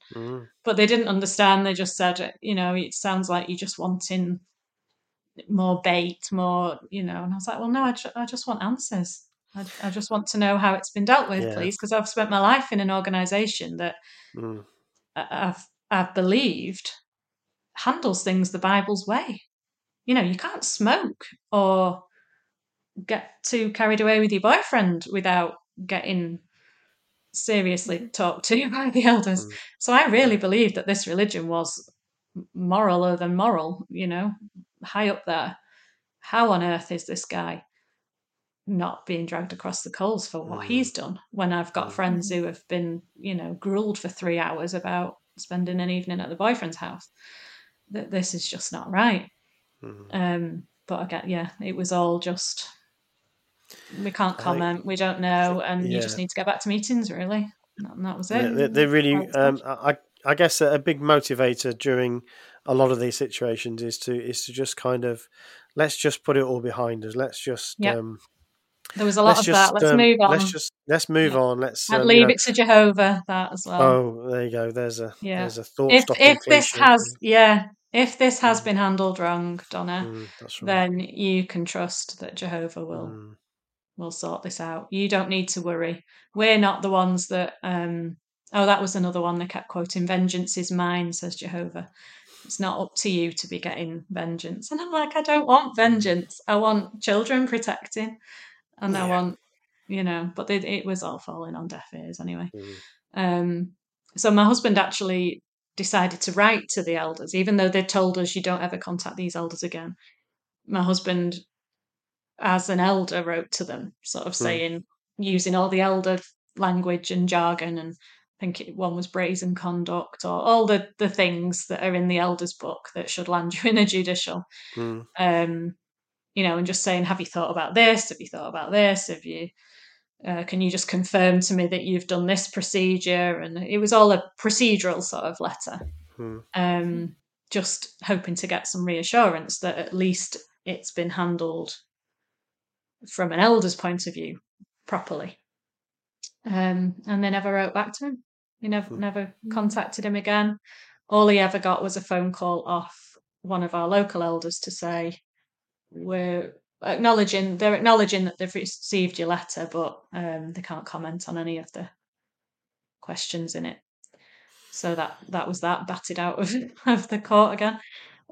So then I wrote to the branch, to London Bethel, a really lengthy letter. I told them the whole story, because again, I didn't trust that they're supposed to be informed when stuff like this is happening, but I'd lost my trust in everything. So I told them the whole story again, included the police report, and I asked for them to respond to just acknowledge that this is logged somewhere. And I said as well, can you explain to me how my data is being stored in connection with this? Because in theory now, he shouldn't be ever allowed to be a servant or an elder or anything. So I thought, well, you're obviously holding my data in connection to that, because there'll have to be a reason why. And so I just wanted to know what, what have you got on me, basically? Yeah. Is it sort of stored on some database somewhere that I've reported this allegation, even if you don't believe it or not? And I wanted some clarification and some guidance on it all. And they never wrote back. I sent the same letter 3 times over the space of about 4 months. Sent one of them recorded delivery. Never got a response. Nothing. Not even a phone call to acknowledge, or not even a response to say we're not responding or we're not telling you anything. Just literally got nothing. So then I wrote to the Charity Commission, sent them everything. Right. Yeah. Now they said, they got back to me quite quickly, within about 2 days, and said that there's an ongoing investigation into the Jehovah's Witnesses anyway by the Charity Commission, which is separate to the I don't know if you heard about the ICSA one that came to a conclusion recently. Well, this Charity Commission one is a separate one, but it kind of runs alongside the ICSA one. Now, at the time, he said, so this was 4 years ago now, but he said at the time it's ongoing and it's going to go on for a long time. He said, because this is nowhere near an isolated incident, and your complaint just gets added to a long list of other things that we are investigating. And he said, your name's in the system now. When the investigation is over, you'll get informed. And like I say, that was 4 years ago, and I've still not heard. So they must still be. It must still be going on, the investigation. These things do go slowly, don't they? So looking back on all of this, Donna, how would you describe your feelings about the organisation then that you were raised in, and that you spent such a lot of your time devoted to? How do you kind of think about it now, given what's happened to you? It differs on different days, to be honest. Because, like I said, I was a happy Jehovah's Witness, and a lot of the people that have been in my life have been lovely people. Turns out it was all conditional, because I have lost pretty much every single one of them. But at the time, it felt good, and I felt like I was loved, and it all was fine. But really, I think my overriding feeling, actually, if you ask me just about the organisation, taking away the emotion and the people, I think it's a dangerous cult, really, a destructive. I think it tries to control people's lives, again, dependent on how involved people want to be in it. But if you're like me, who just, if you're doing something, you do it properly, then it really does take over your life and control your life, and in some ways in quite an abusive way, really, because of the way you're forced to treat people and things. So I've not got a very good, I don't hold them in high esteem, put it that way. But I will always caveat that by saying some of the nicest people I've ever had the fortune to cross paths with have been Jehovah's Witnesses, and to a large extent they're victims themselves. So absolutely, I nothing but love and sympathy, really, for them, because I understand why they do the things that they do. And sure. But I think a lot of ex-witness activists or apostates say that it's the policies, that are the problem, which I absolutely do agree with, and policies need to change. They do. But personally, for me, I think it's more the culture that's the problem. Certainly in my case, yes, different policies would have protected me. If they had a policy that if you hear anything about child abuse, you report straight to the police, that elder whose daughter told him would have gone to the police. And so if that was a policy, I would have been better protected. So the activists that they're doing great work with that. But the problem I feel is, like, policies can change overnight. Like, if you look at what happened in Australia, they just got told, well, we're taking your charity status away That's from you. right. And all of a sudden, Jehovah provides them with new light to say, yeah, you can change that policy. So policies can, if the right people in government get involved and, like I say, threaten them with having to pay tax, policies will change. So I'm quite hopeful that will change. I trust the activists. I even trust the government in that extent. Child protection in general is getting better. But what worries me is that even if policies change overnight, culture sometimes never changes. And that. So, what is it about the culture then that you Yeah, that you think? Tell us about that. yeah, I just feel there was so much involved at the time, which you could say, oh, that was 20 years ago, but when you actually think about it, a lot of it's the same now. Little things like you don't take a brother to court. So one of the girls wouldn't sign, and give a formal statement. That was her reason. Well, the Bible says I can't take a brother to court, so my hands are tied. And I was like, well, you can take a paedophile to court. That's not what that scripture means. No. But that was her culture. That she just couldn't get past it. And there might have been other things as well, obviously, but that's what she said. There's things like that I know at the time I thought about that. You have to respect the elders. That's not a case of, oh, if they earn your respect. They are appointed by Jehovah. Yeah. They are Jehovah's shepherds. Those scriptures that you seem to get read a lot, assign them double honor. Like they're worthy, literally, of double the honor you would give to anybody else. Respect them, be obedient to those taking the lead, be submissive, and everyone's supposed to be submissive to the elders, but women in particular are to be submissive in general. So it's almost like a double submissive-ness.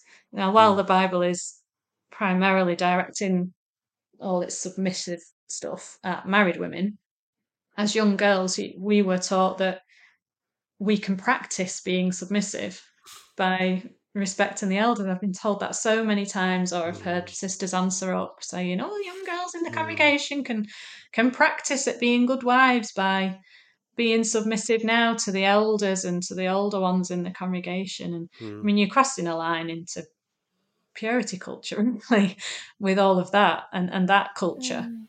But that was literally, he's an elder, he's a man.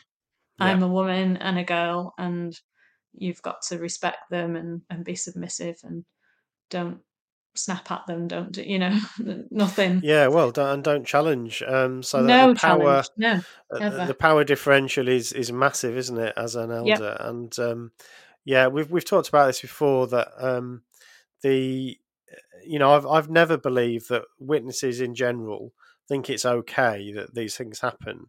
No, but I think if you create a situation where the man is the little king of his household, and then you've got the elders who are the king and the courtiers of the of the congregation and the lords of the congregation, and that's essentially they're really not open to any criticism. You hear that constantly from the platform. You shouldn't be criticizing the elders. You get the odd drama about these when the Israelites were in the wilderness, and they were always moaning about the so you get that message constantly, don't you? Yeah, about even if they're wrong, absolutely follow them anyway, because Jehovah will sort it out, and all that matters is your obedience, even if you know they're wrong. You still follow them, and you still obey them, and that's right. And you're constantly fed that. So no surprise that some of those men in those positions of power abuse that authority, and they're able to, aren't they? Yeah, and even you don't. There's the other one. Don't bring reproach on Jehovah's name. Their reputation is so important. My mum used to say, Oh, can you imagine, if you report something, if any witness ever gets in trouble, it's always the newspapers always say it like, oh, Jehovah's Witness gets parking ticket, or Jehovah's Witness does this. And there's that sort of fear of the media, like they're out to get us all the time. And so that was a big one as well. Don't bring reproach on Jehovah's name. Absolutely. Yeah, absolutely. But it's not even the young people. A quick example of how it affects everybody. I was when I was about 15, 16, there was this family, well, a couple in our congregation, really nice. He was an elder. One of these couples that invite all the teenagers round to watch movies. Oh yeah. Look, really lovely couple. And we were there, we were all friends as well, as we wouldn't really think of him as an elder. And we were around for a movie night at their house once, and I went into the kitchen to get a drink and was having a chat with him. And I said sort of can I ask you a hypothetical sort of question?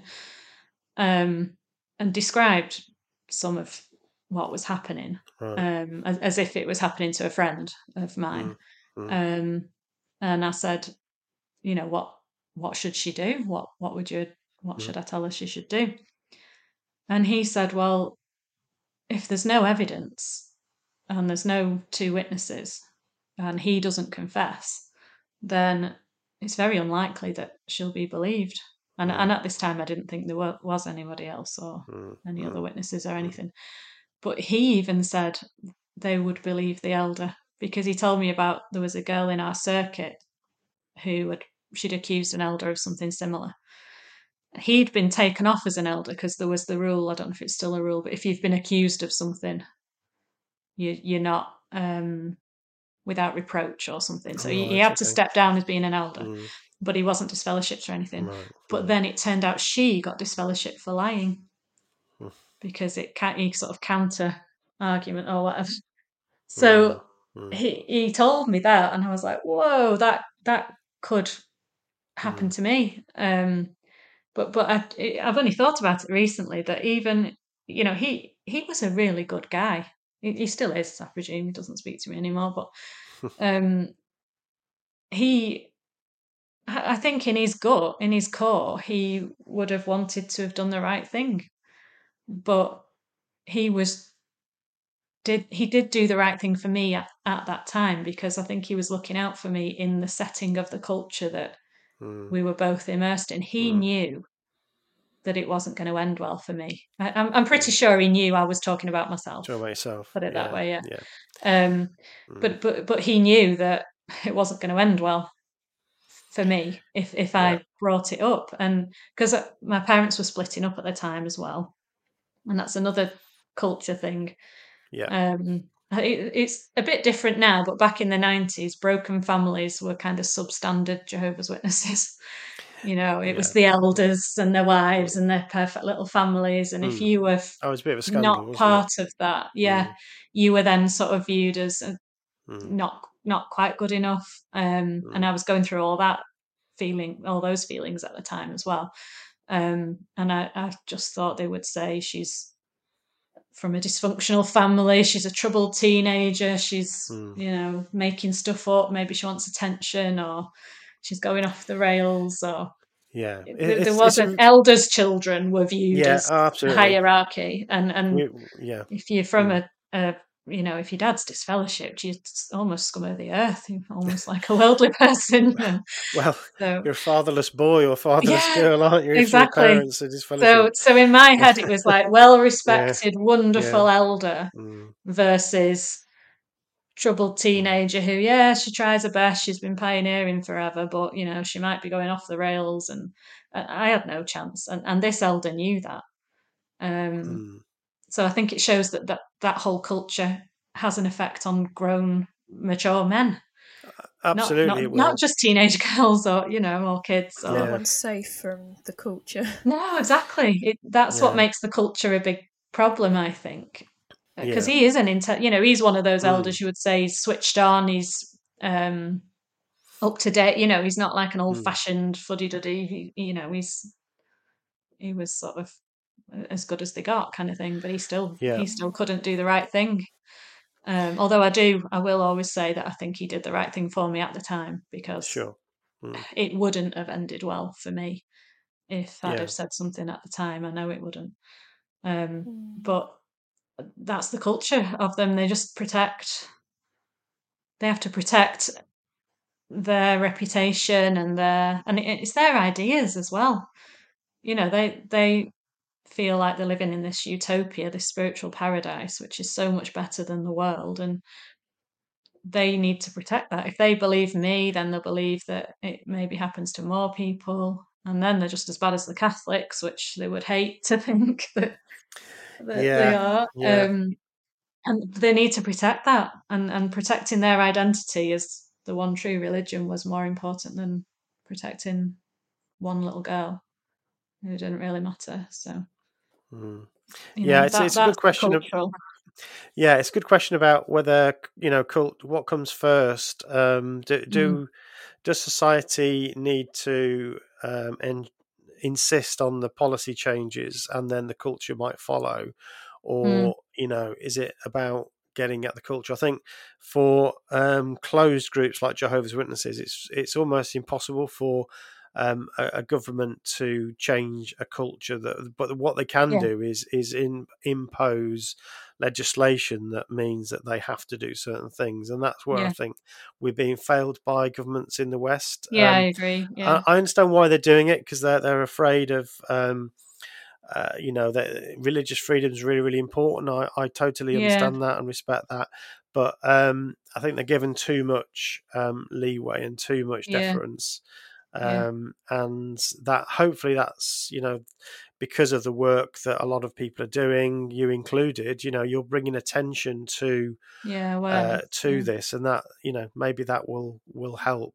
And then the cultural side of it, I think that's something that Jehovah's Witnesses somehow have got to come to grips with themselves. At the moment, I just don't see that.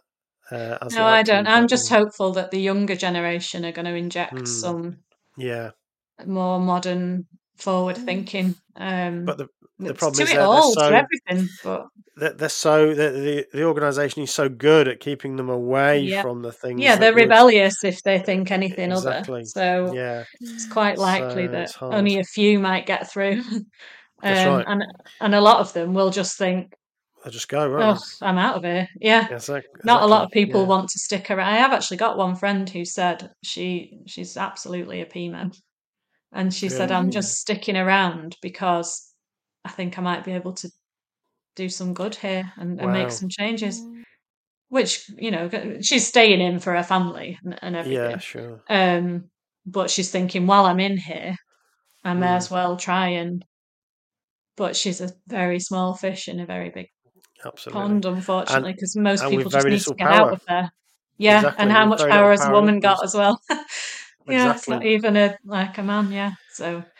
it's but that whole culture of protect our reputation... Well, literally, they protect that more.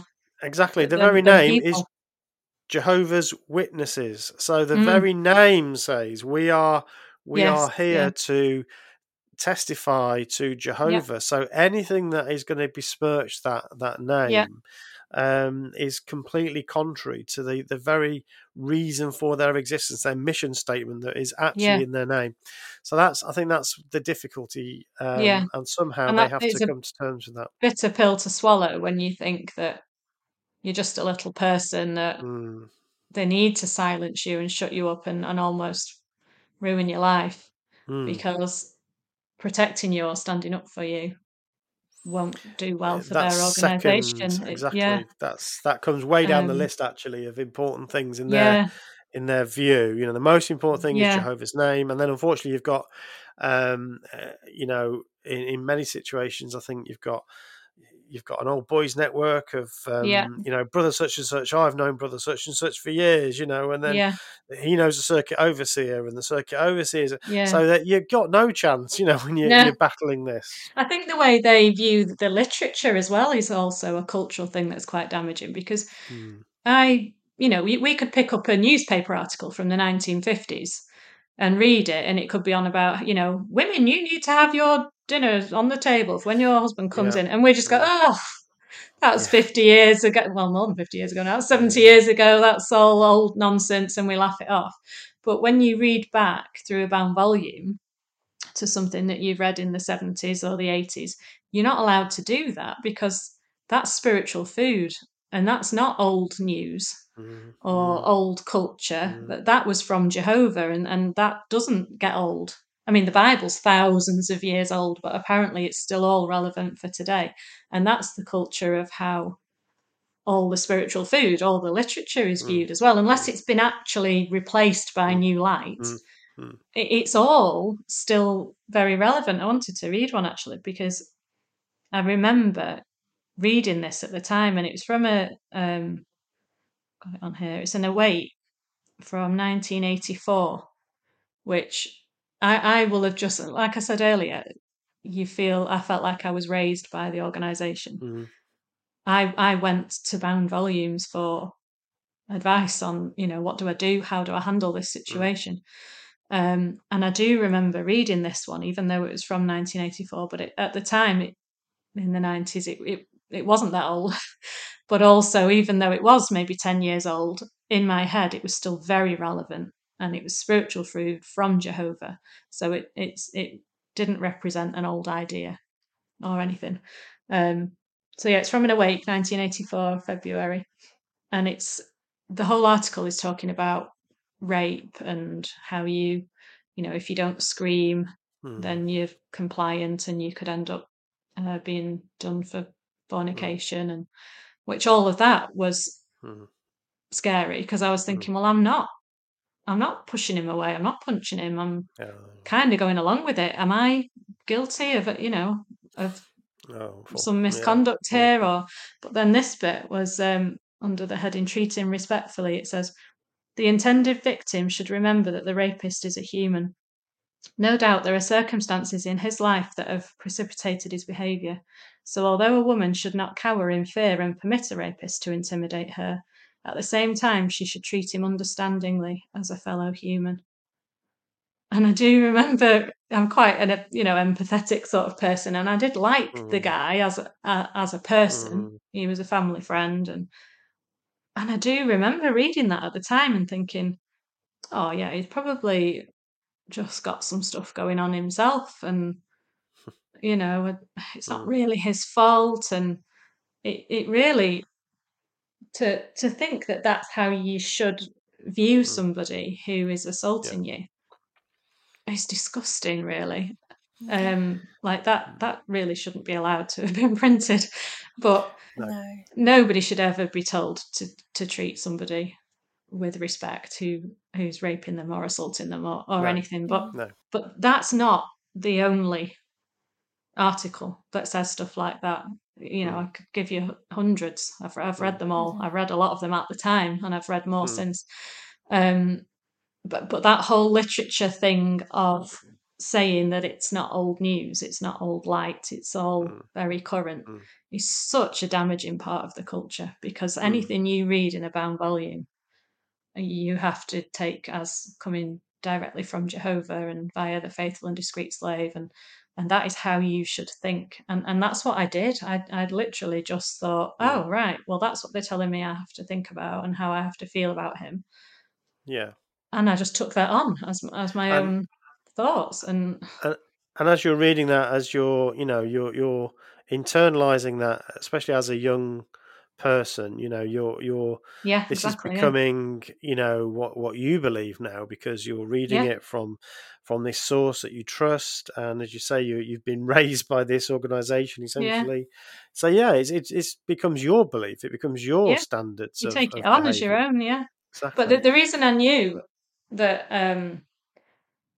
that wasn't really me, that was part of me sort of putting on the new personality, which is a whole thing, isn't it? But we had a geography teacher at school, at my high school. So this was all around the same time that all of this was happening. And he did, after I'd left school, he did end up going to prison. He was a proper pervert. But we all knew about him.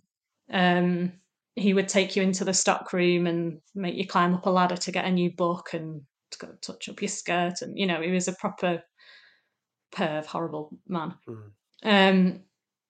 But I stayed away from him. He would say, like, come and sit at the front of the class with me and I'll help you. And I knew I'd heard the stories. He puts his hand on your leg when he'd do that. And so I just was like, no, I'm all right, thanks. I don't need to. And I stayed away from him. And then one day as I was leaving the classroom, he smacked my bum as I was walking out.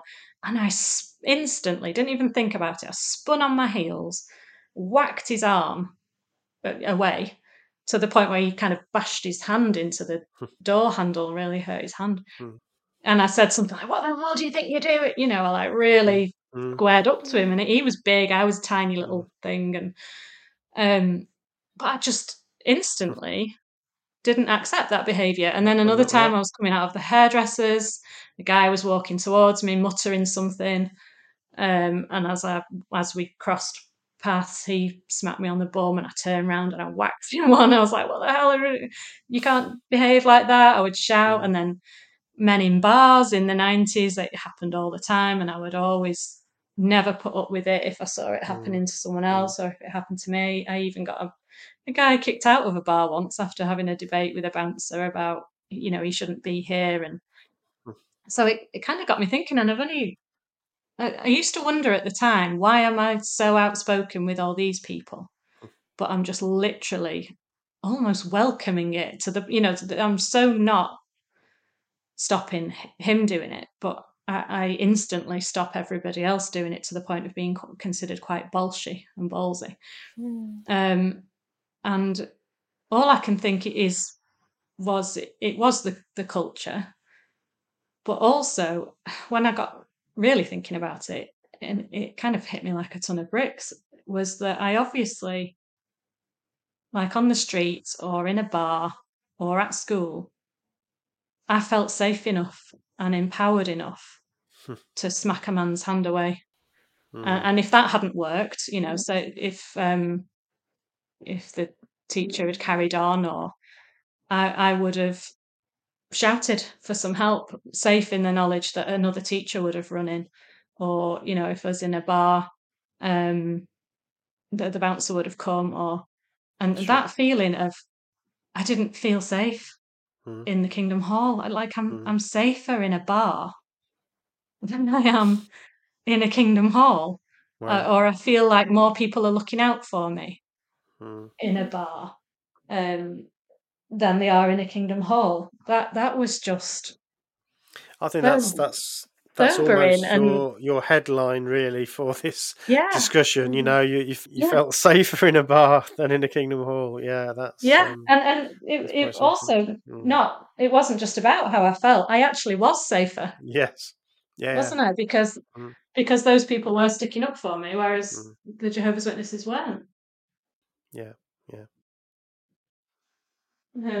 So that was quite a hit me like a ton of bricks sort of moment of, and that was one of the reasons I knew as well I needed to get my kids out of the religion, because you can't, you need to feel safe, and that it's supposed to be Jehovah's house, it's supposed to be the safest place you'll ever be, and actually it was the scene of one of the most damaging things that's ever happened to me, and I was literally more safe in a dodgy bar in the 90s than I was in a Kingdom Hall or in a religion in general. And like you say, that sums it all up, really.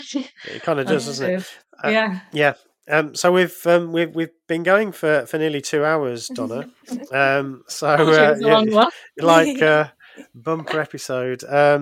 So listen, I would like to just get a little bit in about your life now. We don't need to go into loads of details, but it'd be great to hear about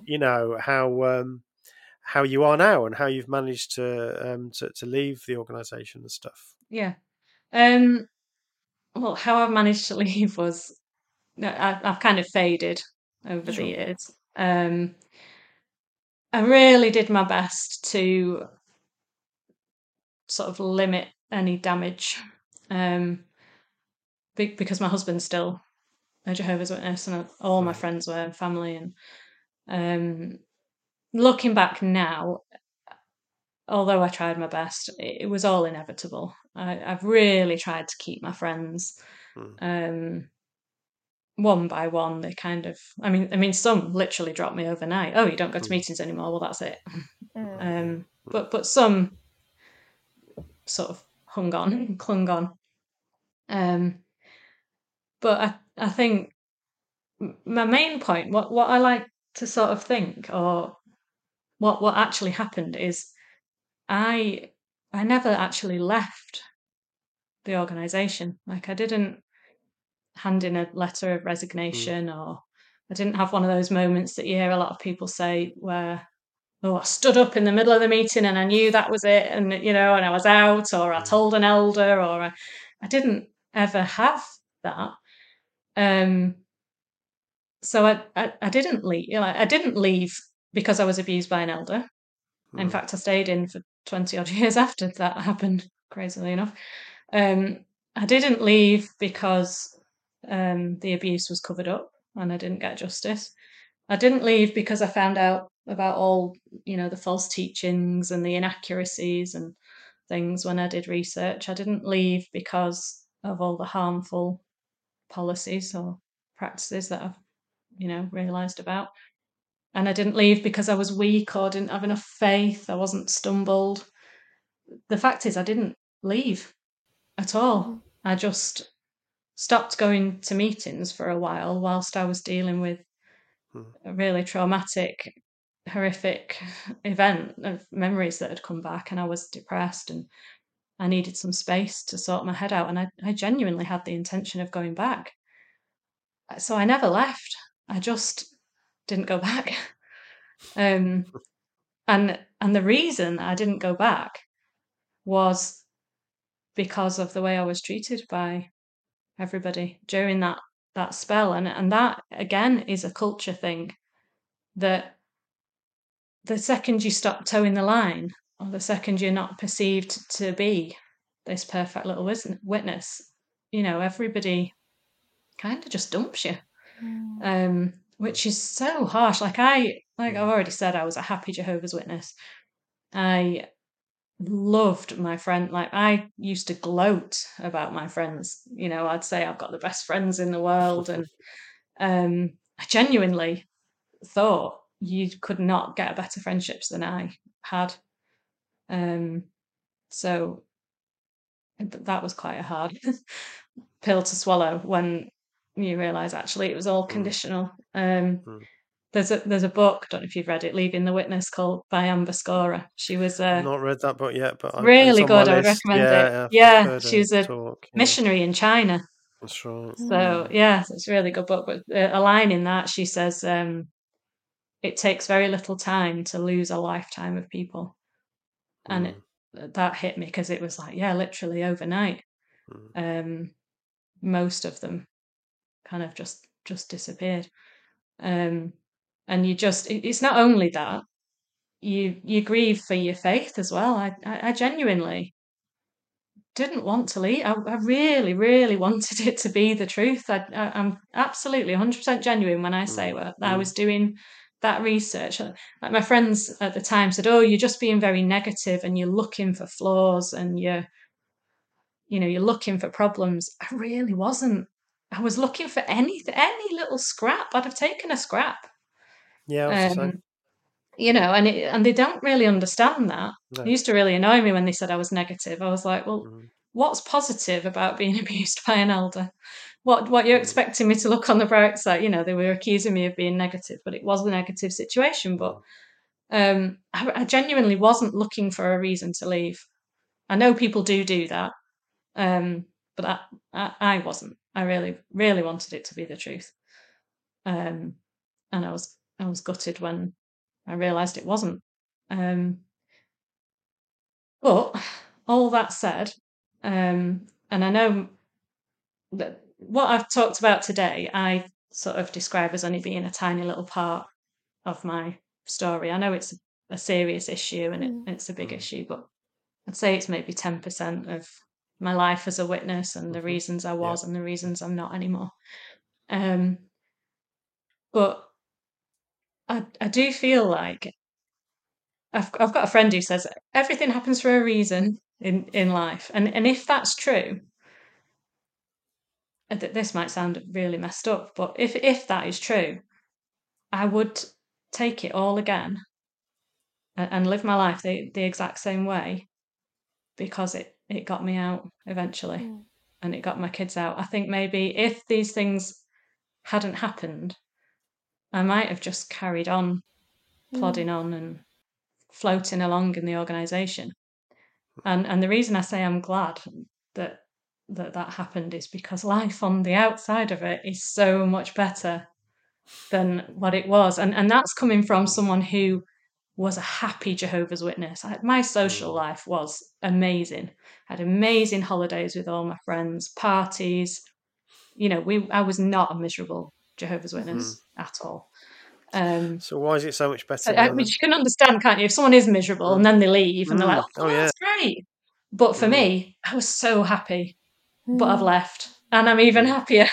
So it's like, I don't think there would be anybody that would leave and not be happier for it, because I was the happiest Jehovah's Witness. I was annoyingly happy as a Jehovah's Witness. I was really like kind of person.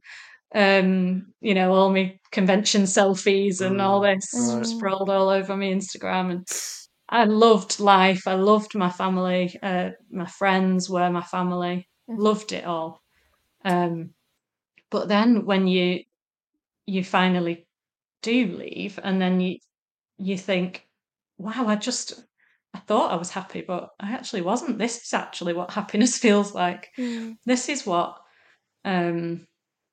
love feels like, to be able to love your own children unconditionally, and say to them that nothing that they ever do will make you stop talking to them or stop loving them, or just that alone is the best feeling ever. But then you've got all these other things. You can have your own thoughts now. I love that one day I can say I believe in God, and the next day I can say I'm an atheist, because I can do what I want, and I can think what I want. Yeah. Exactly. And I can talk to people, and they, like, I've got really good friends now. One's a Mormon, one of the nicest person I've ever met, and I've got Catholic friends, I've got atheist friends, and I love that I can talk to them and they can tell me their beliefs, and I can just listen and maybe learn something, and not have to sit there and be looking for a little in. Yeah. How do I get a witness to say, how can I deconstruct that, or how can I prove to her that she's wrong about that and that I'm right, and or not even that, because I wasn't actually very good at the ministry. But I'd sometimes come away from conversations feeling really guilty that I didn't use that opportunity to preach. I think I felt that more than because I didn't really preach much. But I love just coming away from conversations now, and it's just a genuine, authentic conversation. They've learned something about me. I've learned something about them. We've connected as friends, and it's great. And we don't have to judge one another or stop being friends because we don't have the same beliefs. The whole thing is just really, I don't want it to sound patronising when I say that it's really immature, but I feel like I've sort of grown as a person and matured, because all these things that I used to do that I thought were right just seem so childish now. Like, oh, you don't have the same belief as me, so I can't be your friend. Yeah. That... I don't even think my children would behave like that at school. It's like so immature and so, or you've left our club, so we're not going to talk to you anymore. And the way I felt is it brought the pressure down. So it was like you live under pressure all the time. I think you've described that a little bit, where you feel like you always should be witnessing, you should always be looking for an opportunity, and you're always on the lookout for you doing something wrong, or you're thinking something wrong, or and it's you feel that pressure all of the time. It's a great relief when you can come out of that. And it felt like a great weight lifted off my shoulders. It is, because I was, obviously now I've left, I've reconnected with old ex-witness friends, and I've met new ones, obviously, like yourselves. And it made me realise how good I was. Like, I've never been reproved or counselled even. I was so good. And yet I felt so worthless and so Yeah. like I was never good enough, ever. But I've literally not really ever put a foot wrong. Yeah. And yet somehow I felt like I always had in the back of my mind, if I make it to paradise, Yeah, that's right. you know, Yeah. if I'm good enough. And there's a quote that I read, and it says, now that you don't have to be perfect, you can just be good. And that's how I just, it's so refreshing to live your life thinking, you know, I might make a mistake one day and I might do something wrong and I might upset somebody, but it's not the end of the world. You can apologize and people can forgive you and you can move on. And that constant pressure of being exemplary, especially as an elder's wife or a pioneer, which I've spent most of my life with one of those titles. I was always under the spotlight, and always everything was, well, you can't go on too many holidays because you're a pioneer and it might stumble people, or you can't wear that because it's a bit worldly. You can't have that hairstyle. You shouldn't wear too much makeup. You shouldn't do this because you've got to think about other people's consciences all the time. And you're irrelevant. Like your feelings are completely irrelevant because it's more important what other people think of you because you're on display all the time. Spending a lot of time being perceived. Yeah. and And then you aware wonder that why you're being you're someone who's perceived. like always needing other people's approval. And it's because, well, that's a culture thing as well. It's literally, and that's something they would admit. That is a, you know, what's more important is how you are viewed by other people because you're representing Jehovah 24/7. So witnesses would even admit that that's a teaching that doesn't matter what's going on inside. You need to have this outward appearance of being good and trying your best and being an example. And you know, I've not really pushed it to any limits at the minute, but it's quite refreshing to not have to be so Absolutely. good all the time. And so, you know, Yeah. I can just actually be normal. And what I've realised is that I am still good. Even though I'm not a Jehovah's Witness, you know, I've not Exactly. gone around murdering Yeah. people or stealing or taking drugs or That's right. just ruining people's lives left, right, and Mm. centre. Mm. I'm actually, I've made friends very easily. It's not been difficult, and that's just because I'm an okay human. And you know, I'm all right, Yeah. and I don't need to be told that I'm worthless and imperfect and constantly striving to be better and strip off everything that is your personality and put on our new personality. Well, my personality was okay before that, thank you very much, and I've gone back to that now, and the results speak for themselves. People like me, so Absolutely. I was Well, okay before. it's been, I mean, thank you very much for sharing all that with us, Donna. It's been really, really interesting. And there's a lot of Talked about some really important that's stuff. right. Yeah. Yeah. Yeah, So I we think, really like I thank said, you for there's doing loads of that. other stuff we could have talked about, but I think that is something that, because not a lot of people can speak about their story. Sure.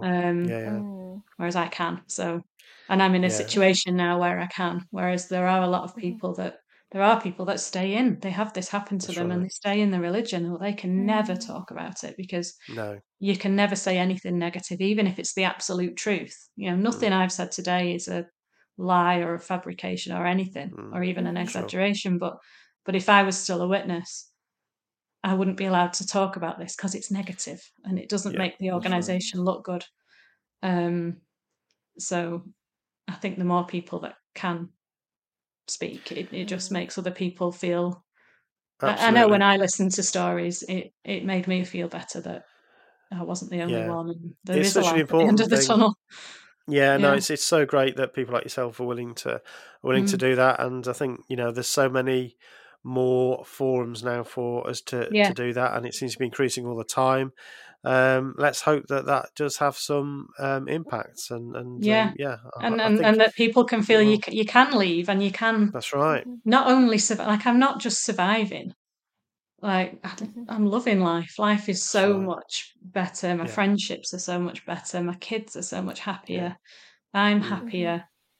Life is just better than I ever thought it ever could be. Great. So, if that's not a good advert for getting out of her, my people. Yeah, just leave. I know that one. Yeah, brilliant. Well, thank you very much, Don. That's a great place to leave it, I think. Thank you very much for being on the podcast today and telling us your story. It's been absolutely brilliant. Well, thank you for having me. Thank you very much, Donna. Thanks, Celine. Thank you. What Should I Think About is an Evil Sheep production.